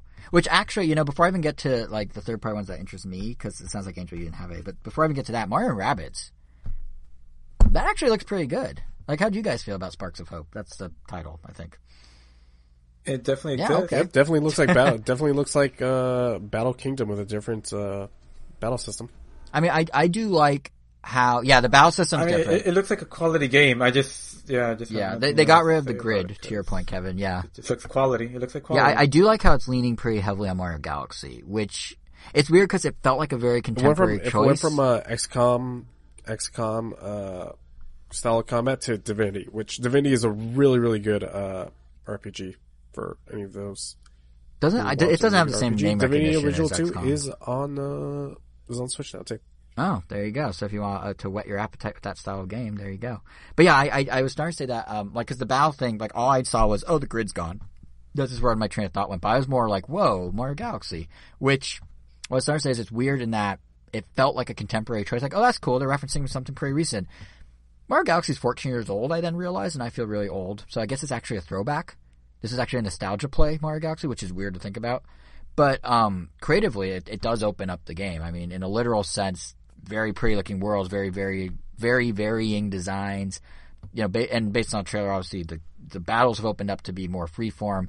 But also figuratively, I was reading an IGN interview, and the developers were saying that you're not just going point A to B and guiding Mario and the Rabbids. You are exploring these planets. Like, there will be characters to talk to, puzzles to solve. You're moving around in kind of a free way. So it's kind of cool that, like, not just that this game that ended up being surprisingly good is getting to, stretch it, what's the word I'm looking for? Not stretch its arms, but expand its reach or whatever. It's getting to do more than it wanted to do originally. But, like, if you stop and think about what this game was when it was first leaked and how ridiculed it was, and then it had that moment where it's like, oh, it's actually good. And then it leaked again. Sparks of Hope leaked the morning of the presentation for Ubisoft. And the difference in how people reacted to when it leaked with the original game and how people reacted to when it leaked with this game, and then seeing the ambition and, like, the how they're really just going all in with, like, kind of opening up the world, like, that's gotta be some next further level of, like, vindication and gratification for those developers. Like, that's so cool that they, you could literally compare the two leaks and it's just night and day. It's like, props to them that they gotta kind of, like, see their dream through and now go even further with it. Like, that's super cool. But, yeah, in terms of games I'm actually excited about from third parties, I don't know if I have one game that's immediately as like, oh, absolutely, as Shin Megami probably was for you, Kevin, but I am very much looking forward to two surprises from the Nintendo Direct. Super Monkey Ball Banana Mania and Cruisin' Blast. And I really wish Monkey Ball didn't leak the day before, because the way they framed that trailer in the Direct with, like, the orb coming towards Earth only for it to be I, whatever. Then, sort of slowly peeling back how this is in fact the HD remake of Monkey Ball 1 and 2, and I guess the bonus stages from Deluxe. But to sort of, like, unroll that info and, no pun intended, but to sort of unroll that info the way they did in the trailer, like the pacing of that trailer, it was just, I would have lost my mind. Cause, like, this is exactly, if it wasn't leaked, cause this is exactly what I wanted when we first got wind of Banana Blitz HD coming to Switch a year or so ago. Like, I bought Banana Blitz HD, or I guess 2 years ago now, but I bought it because I hoped, sort of like what we were saying with Advance Wars, sort of like with Metro, speaking with my wallet would get us this. And it did. And that's awesome. And, like, to be fair, Banana Blitz, I didn't find it to be bad, but it's a game that tried to change up a formula, right? It had jumping, it had boss battles, Monkey Target was structured differently, and it was fine, but there's a reason the original Monkey Ball games are so revered. The puzzles, the mini games, not just Monkey Target in its best form, but Monkey Fight, Monkey Billiard, Monkey Golf. And they're now augmenting all that with online leaderboards. There's new riffs on the gameplay. There's a thing called Dark Banana Mode, where instead of collecting the bananas as you roll, you have to avoid the bananas. And then on top of that, because it's for Monkey Ball's 20th anniversary, they're doing, like, all sorts of franchise throwbacks. You'll be able to not just customize your monkey and his or her ball with different outfits and colors, but there's going to be skins of past Monkey Ball designs, including the original arcade and GameCube look of the characters. There's going to be various versions are offering that come with different stuff. There's a physical anniversary edition, a digital deluxe. You can get skins where you roll around as other Sega characters like Sonic, or weirdly Sega hardware. So you can have a Genesis or a Dreamcast in your Monkey Ball. It's odd, but I guess kind of neat. But, like, they're really going all in. Like, that physical edition, it's $40. You get a 40-page art book. It's just like the contrast between what you get for $40 with this, which has way more content, it's like 300 stages or something, versus what Banana Bliss HD offered 2 years ago. Like, it's just night and day. Possibly the only downside is the physical edition here. Some of the items that are in the digital deluxe edition are not in the physical edition, the classic and console character skins. So you have to actually pay a separate $5 DLC price if you want, to roll around as a Game Gear or whatever. But even then, like, $45, you're still getting so much more content than Banana Blitz HD, and you're getting the best content. Like, this is the best. This is prime Monkey Ball. And this, to me, is just how you do a remake and anniversary. I mean, I would buy it regardless, just a proper Monkey Target that'll look good on a modern TV. Like, my GameCube's hooked up, but going, putting a standard definition 4:3 game onto a 4K TV in 16:9 is not going to look great. Which is also something I'm really looking forward to with Mario Party Superstars, because I have all those on my N60, well, I have 2 of them on my N64 hooked up to that same TV, but it's not going to look good. But, so a prettier version on its own is fine, and I'm excited for that, but the amount of love and care Sega's putting into this edition of Monkey Ball and this collection is just really awesome, and I'm pretty excited for it. Cruisin' Blast, similar story. It's really, it's just a port of an already existing game. One that's a little harder to come by, perhaps. Nintendo, Cruisin' is a Nintendo property, but for all intents and purposes, they've handed off the franchise to Raw Thrills, who made an arcade game that is around. Like, I had the opportunity to try it at Dave & Buster's years ago. I think I shared impressions here on the show at the time. But basically my mindset coming out of playing it was, yeah, I know, right, Angel? It was like 20... Ooh. You were there, actually, when I played it. And I think I even said to you right after I played it, like, this needs to be on Switch. And it's just like, yeah, no, I can dig it up. It's like episode 70 or 80, I think. It was like just a... Whatever you say. Okay, but, yeah, for those who don't want to dig through our old episodes and try to find it, and never played Cruisin' Blast, it's like the purest take on an arcade racer you can get. I like the vehicle selection varies from licensed cars to a hoverboat to literally a shark and a unicorn and a dinosaur. Like, it's whatever it wants to be. The arcade cabinet itself doesn't even have a brake pedal. The game's less about, like, drifting a corner. And what was that? Oh, a spider fell on my head. What? Are you okay? Yeah, I'm fine. Wow. Might have to edit that out. Nope. Well, yeah, you might have to, but that was wow. That was something. I thought I honestly, Kevin, thought you were just that shocked that there's a racing game without a brake pedal. That's why I thought that. Jesus Christ. But I'm not usually afraid of spiders. But it landed on you. Oh, yeah. God. Yep. But yeah, I don't even know how to segue back. You cannot ride a spider in this game. I can tell you that. That's the one thing this game doesn't have. But, well, don't acknowledge it. Now I gotta keep it in. Oh, you're keeping it in. You're keeping it in. Just... Would you prefer not? Do you want to cut this all out? No, it's fine. Okay. Seeing how the sausage gets made, listeners. Yeah, it's as if we're live. You're just listening to it like days later. But, yeah, what I was trying to say about the game is the cabinet doesn't have a brake pedal. The game's not even about, like, how you, like, drive well. It's just, like, it's more about, like, the insanity and the max speed you can hit as you try and do, like, ridiculous things like you're outrunning a loose Ferris wheel, you're driving on the roof of a moving train in London. So, you're really focused on boosts and jumps and, it's like the cruising games of old if you've ever played them. Like the double tap accelerate to boost mechanic, like double tap to brake, the gas pedal type of thing. But the game is just really wild, weird, crazy fun in, like, a very Excite Truck, Excite Bots kind of way. So... actually kind of interesting, when reading up on it, on what's new in the Switch port, I learned that Raw Thrills, this is the first arcade game of theirs they're handling the port directly for consoles. Their co-founder, who is working on this game, is actually the guy who originally made the Cruisin' series over at Midway with Nintendo, or Nintendo on the IP, or however that worked. Whoa. So if you like any cruising games, like, literally, this is the...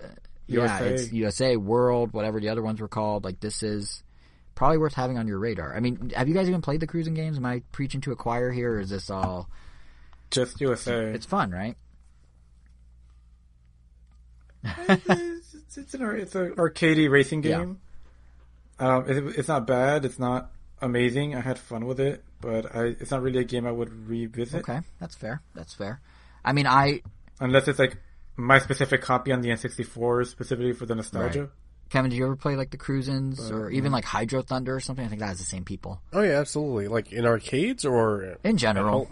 Just anywhere in the world. Yeah, Cruisin' World or whatever it was called. The one where it has the lady singing, Cruisin'. Oh, you should watch the trailer for this, not the one in the direct. Oh, no, yeah, I she sings. She's back. Yeah. It's equally awful. Pretty good. But yeah, it's, it looks cool. And what I appreciate, so if you guys like those at all, this might be worth checking out. What I really appreciate that they're doing with the Switch version is kind of like with Monkey Ball Banana Mania, they're just piling on content. Like, the original arcade game was only 5 tracks, but for Switch they're upping it to 29 tracks, which is a lot. Some people online have found that, at least in a few cases, the extra tracks are kind of funny enough being taken from other Raw Thrill arcade racers that never got put on consoles. But nonetheless, they're still increasing the game's variety sixfold, which is crazy. And, you know, we're talking everything from UFOs attacking cities to prehistoric wildernesses to dinosaurs to Aztec jungles to, you know, those windmills when you go out to Palm Springs or Coachella, like you're driving down like the 10 or whatever, and it's just like that windmill farm out there, the wind power. That's a track. But that's the kind of thing about cruising is like there's some normal stuff that anchors it, and then there's just like ridiculous, crazy, weird. So probably worth keeping an eye on.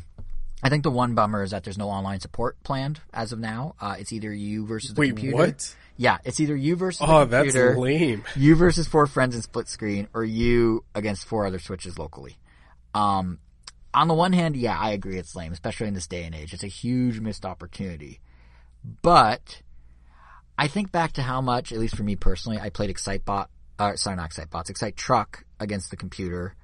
How much I, you know, in my pursuit of recapturing that arcade racer feeling, tried stuff like Asphalt 9 and Horizon Chase Zero and played that against computers. Asphalt 6 on the DSi was like one of my go-tos. Ridge Racer DS, as awful as it was one of my go-tos when I was younger. None of those are online, and I still had an absolute blast with them. So I'm hoping it's not too detrimental here, and maybe they then can do it later on, but it's definitely going to hurt its sales overall. So, like, for me personally, I'm fine, but it's definitely going to hurt, yeah. Like really at this point, the questions about the game for me are how much is this going to cost? When is it coming out? Because all they're saying is quote unquote fall. And will they add a break button? Because I feel like if you're doing a console version, a break button feels a bit more necessary. I don't know why. It just seems weird. But I guess time will tell for all 3. But yeah, those were the 2. Coward. What? Why am I a coward for the break button? Feeling like you need a break Maybe button? I don't, but I don't know. It just seems like it just seems like one button controls. I guess it could work. Maybe I'll take that back. But it's weird how my bigger question is a break button over online play, which should be the given. But yeah, like honestly, that we kind of touched on, but that was one of the nice things about E3 this year, at least in the Nintendo bubble, was excluding, you know, Zelda, excluding Mario & Rabbids as we talked about, excluding, I guess, Cruisin'. Every game that we have covered this episode, every game that was in Nintendo's Direct minus, you know, these, had a date. They're all coming on a specific date. Like the Switch lineup looks pretty solid. It's about starting in, let's say, August. It's about a game a month at minimum from a first party or from a big third party partner. In some cases, multiple games. So that's pretty good. But then beyond Nintendo's bubble is where E3 gets really weird, which Kevin, you wanted to talk about with like Koch Media, right? Oh well, that Koch Media presentation was like absolutely horrible. I thought Capcom's, I'm not going to mince words, Capcom's was so, it wasn't bad, but like, just because you can doesn't mean that you have to. Right. And that was especially true with Capcom. And we went back and forth a little bit, like, off the podcast, when you were saying that Capcom didn't really mislead the fans, but they kind of did mislead their fans when they said, we're going to give you updates on our upcoming games, including these 4 games, and all we got info was on those 4 games. Technically and not one true. One of them wasn't, okay, but the entire update that we got on Resident Evil was like, hey, the game sold well, we're going to do DLC. No new content, no nothing, except a new title card that said, hey, we're going to work on this. Yeah. Not even a title card, it was just it didn't even have like a logo, it was just like text. It's just like DLC. Yeah, exactly. Is coming. Yeah, no, I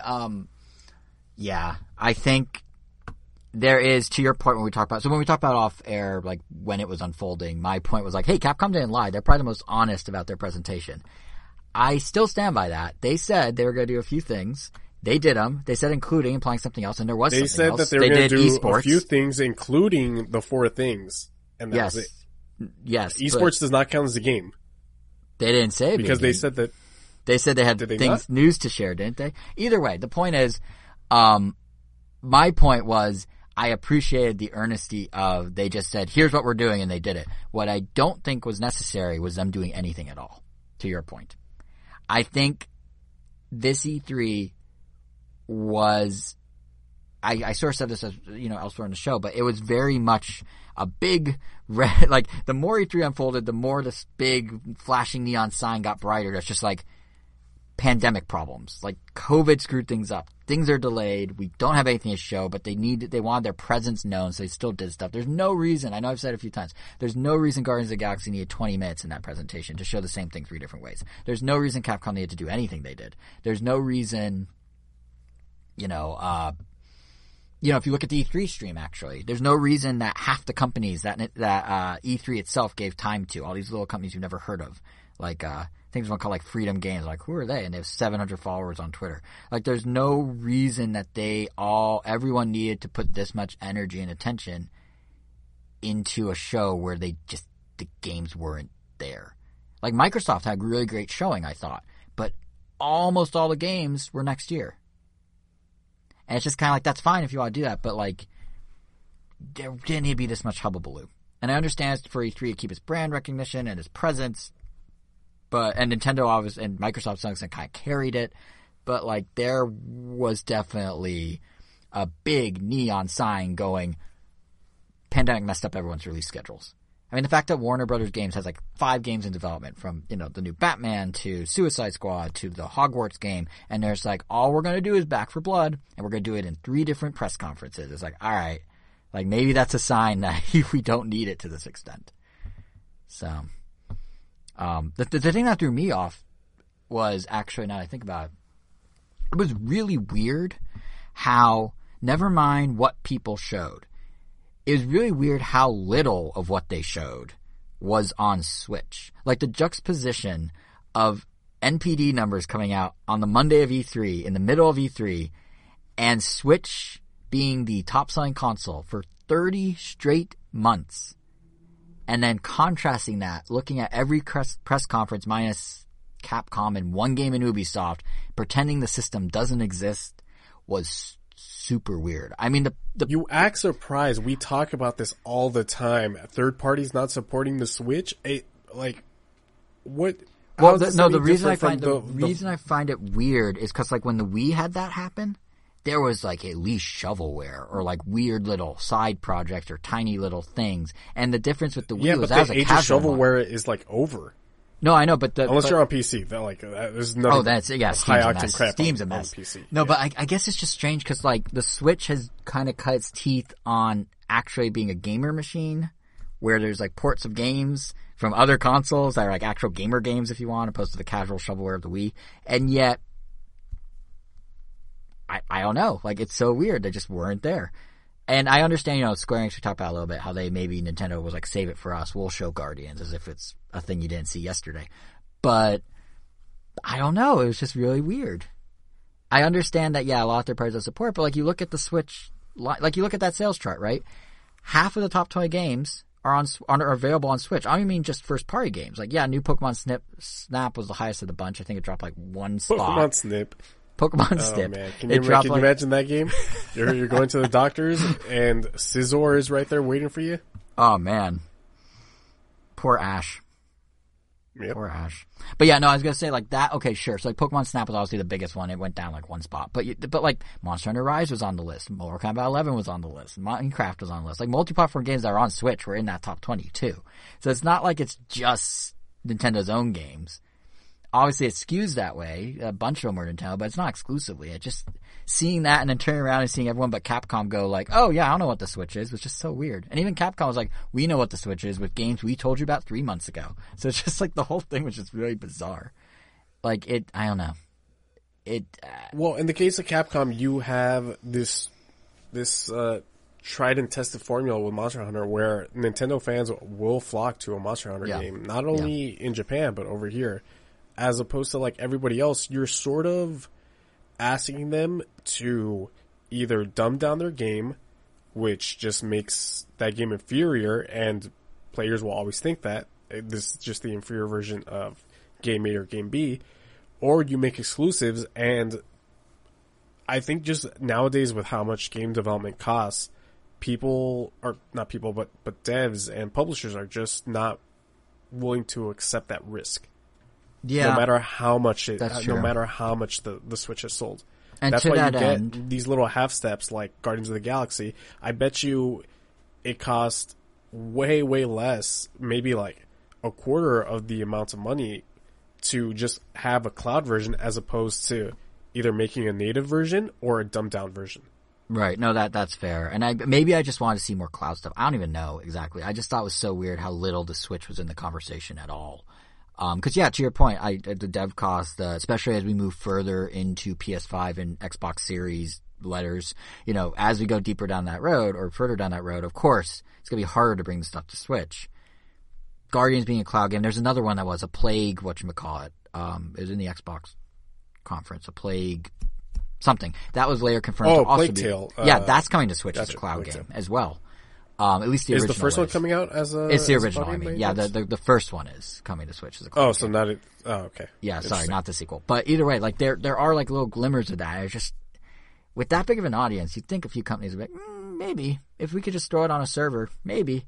But again, I think part of it's also like even their lineups of their own their games on the big systems, the PS5 and the Xbox, even that was very haphazard because like it was just a weird year. And I think we should have like the warning sign was Summer Game Fest, where it was like 2 big announcements at the start, 1 big announcement at the end, and that was a big announcement. I mean, Elden Ring, people have wanted that for a long time, but in between it was like the analogy I've been running with is if last year's Summer Game Fest was like a shared Google Calendar, this year's Summer Game Fest was kind of like a Twitter feed. So you go through your Twitter feed and, you know, occasionally there's a really cool trailer for something, but mostly it's like, hey, remember this car in Rocket League? It's back. And you're like, oh, okay. And it's like, hey, you want to check out this cool video of a Sonic Symphony? Well, we'll show you a brief little clip here on Twitter, but you need to click through to the YouTube video for the full thing. And then that was, you know, like a week later, or it hasn't even happened yet or whatever.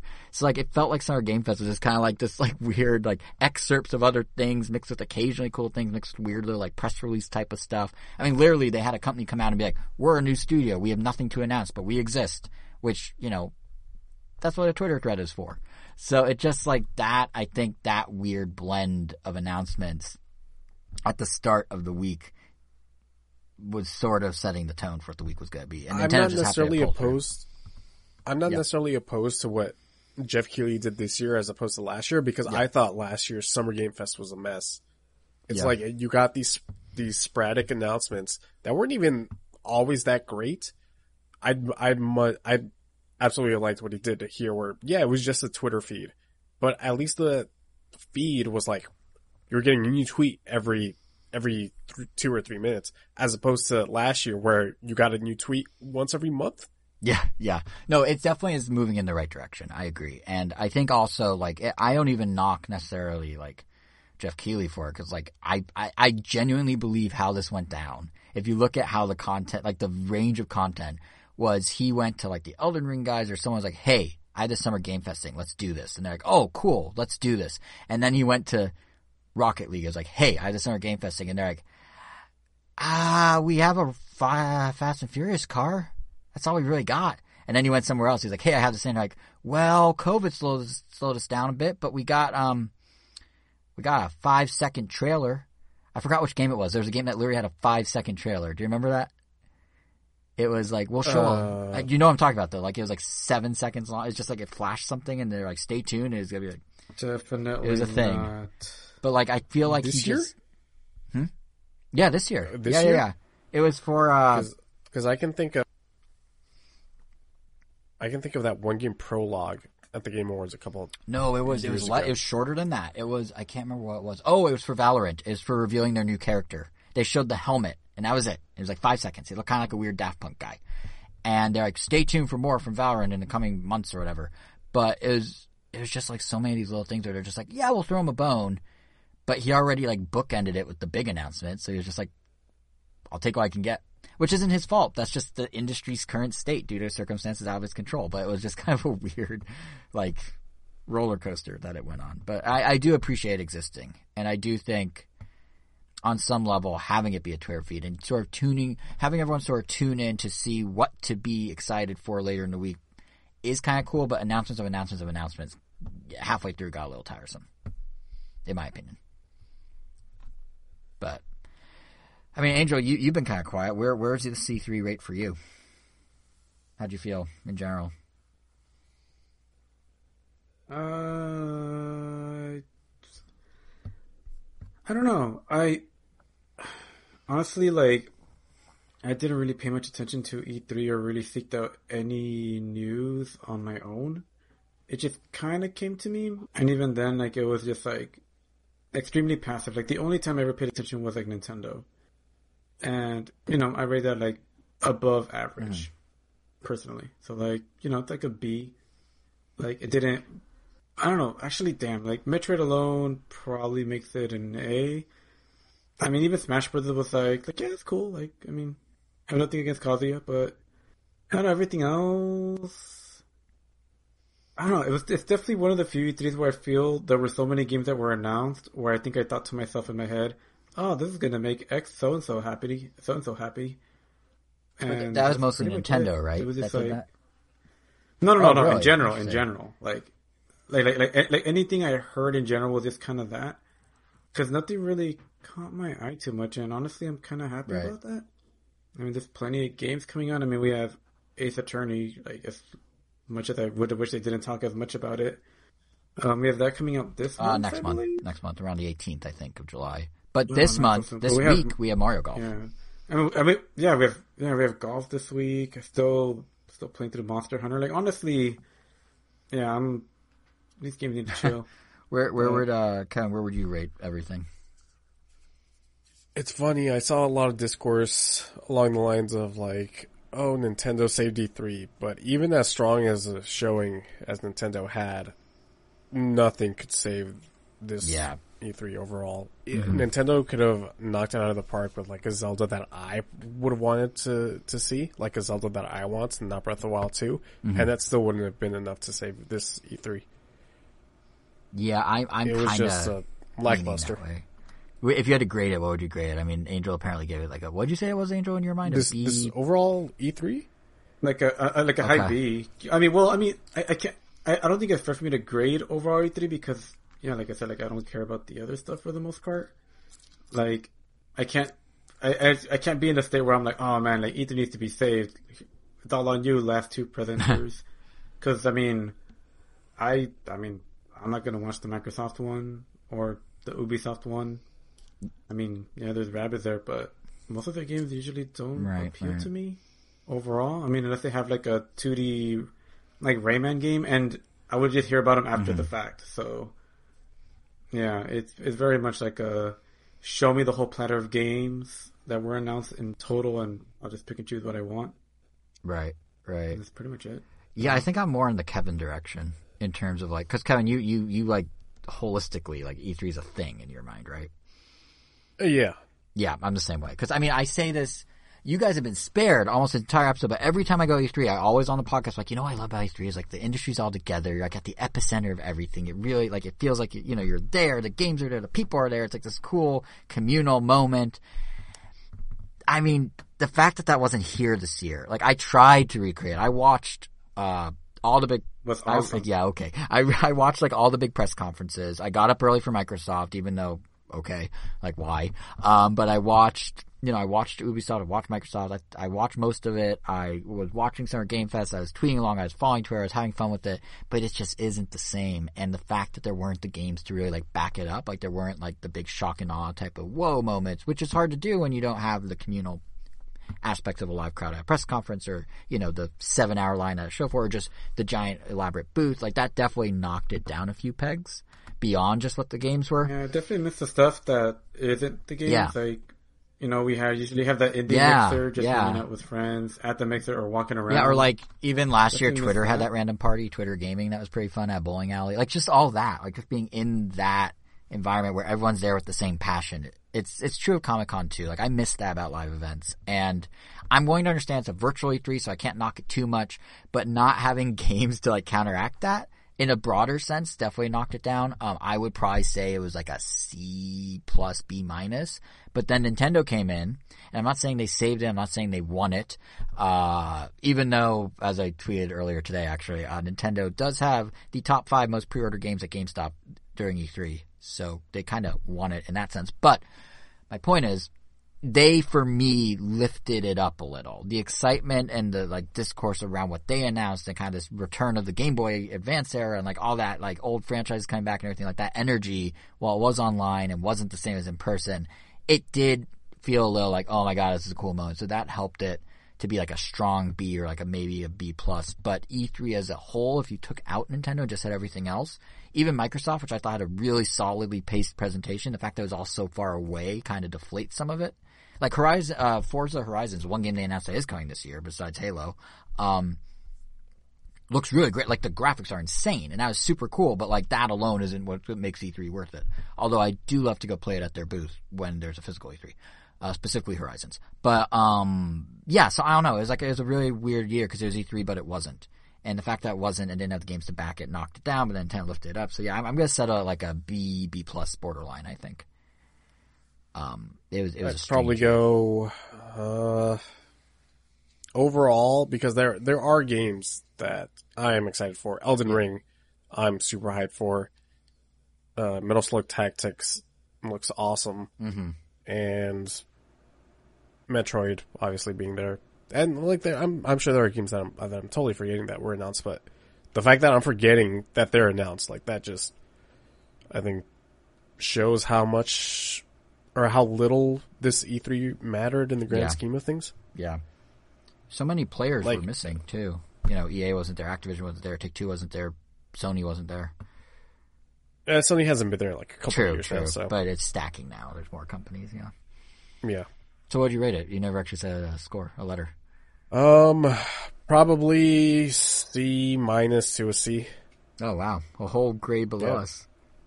Yeah. Yeah, I mean, I am the cynic of this podcast for sure. Well, you know what's funny is go ahead. Sorry. No, go for it. I was just saying, you know what's funny is like I feel like I had more, like you're just like, oh, there weren't enough games. I'm like, oh, it's missing the community aspect. I was like rattling off all these things it did wrong, and then I gave it a higher grade, like by a good margin. No, yeah, it's this thing where there are games here, and like Elden Ring is super super close, and the C3 still would have been weak as hell even if I didn't see Elden Ring. You know, it still would have been weak. It wasn't even at E3. It was Summer Game Fest. It wasn't even affiliated with E3. Yeah, I know, but you get the point. Yeah, that's the weird thing is there's a lot of stuff happening around E3. Like, I'm talking about not a lot of Switch games. The Wholesome Direct, which is always like indie, like soft, warm, and fuzzy games. That was like half Switch games. So like there are Switch games from the indie scene, but it's just like, yeah, like the big like heavy hitter like E3, you know, the stuff that's going to show up on CNN's website when they announce the big new thing or whatever. Like that was missing. Yeah. Yeah. Yeah. But it is what it is. So who knows if E3 will ever get back to the glitz and glamour that it used to be. I know the ESA wants to do some mix of physical and virtual next year, but unless they get everybody under the same umbrella, I don't think it's going to happen. What's so interesting to me about that, so they want to do that, and Jeff Keighley is kind of out loud contemplating the idea of a physical component to Summer Game Fest. Like, it'll be digital first always, but he'd love to do something in person. That's what he's been saying. But what I find so interesting is both Microsoft and Nintendo have gone on record on multiple occasions saying how important they feel E3 is. And on some level, if those two are there, to some degree, most others will follow. EA is going to do EA Play. Take-Two is going to maybe have a booth that you can't play anything in, as they always do. If you even have a booth. Activision may just do Call of Duty like they usually do. But if you have two of the three big console makers that serious about it to the point where E3's kickoff was Phil Spencer talking about the importance of the different companies coming together, there's always going to be some sort of E3. The question becomes, what shape does it take? Is it that weird idea they were going to do last year that, the pandemic blocked from happening, where it's going to be like these weird influencer spheres and you like go to these stage shows and it's not really kind of janky? Or is it going to be like something more like PAX? Or is it going to be maybe is Summer Game Fest going to somehow take the mantle? But whether it's called E3 or not, this idea that these companies do want to share a time and a space to some degree gives me hope that there's going to be something like E3. Maybe not in name, but at least in spirit. And it sounds like still in LA, which is great because that's where we all live. But yeah, I think E for all. E for all. Oh God. Yeah, that Bring was it back, baby. Oh yeah, everything old is new again, just like Nintendo's lineup. But yeah, we'll see. We'll see. In the meantime, unless you guys have any parting shots or thoughts about E3, I think that does it for this episode. Wow, our longest in a while. rightfully so for, E3 week, even if it wasn't truly E3. But next episode, we're going to be back to our usual grind, including, what we cover and when. So the next episode should actually be up on a Sunday for real. It would be July 4th, no less. And we're going to have Mario Golf Super Rush. We're going to have our thoughts on Sakurai's presentation of Kazuya in Smash Bros. And what we think of him being in Smash Bros. Whatever other surprises between now and then we'll, of course, talk about. And then in between, so in this coming weekend, before we even get to July, we have the next episode of Random Nintendo with something. Or maybe not weekend, but at some point we might possibly. Maybe not. Right, you might not be around. Maybe not. Okay. I'm going on vacay. I'm going to retract that statement, and you'll have to follow us on Twitter at Random Nintendo or subscribe to us on your podcast app of choice, be it Apple, Google, Stitcher, Maybe Pandora. there'll be another Power Hour. Maybe. But whatever happens, the only way to find out is by doing those two things, follow and subscribe. That's how you'll know. We're also on YouTube at Random.com if you want to look there. Check daily. Check multiple times a day. Check hourly. And maybe you'll see our lovely Mii's cartoon faces pop up in your feed. And maybe you won't. But we will be back July 4th with a real Random Nintendo. So, until then, you can see what we think individually about all the things happening in the world, gaming or not. I'm JSR7 on Twitter. Angel is Wero, WEIRO_O on Twitter.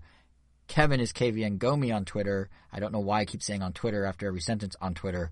But yeah, that does it. So, Kevin, final word after a hearty, meaty episode. Be wary of spiders, people.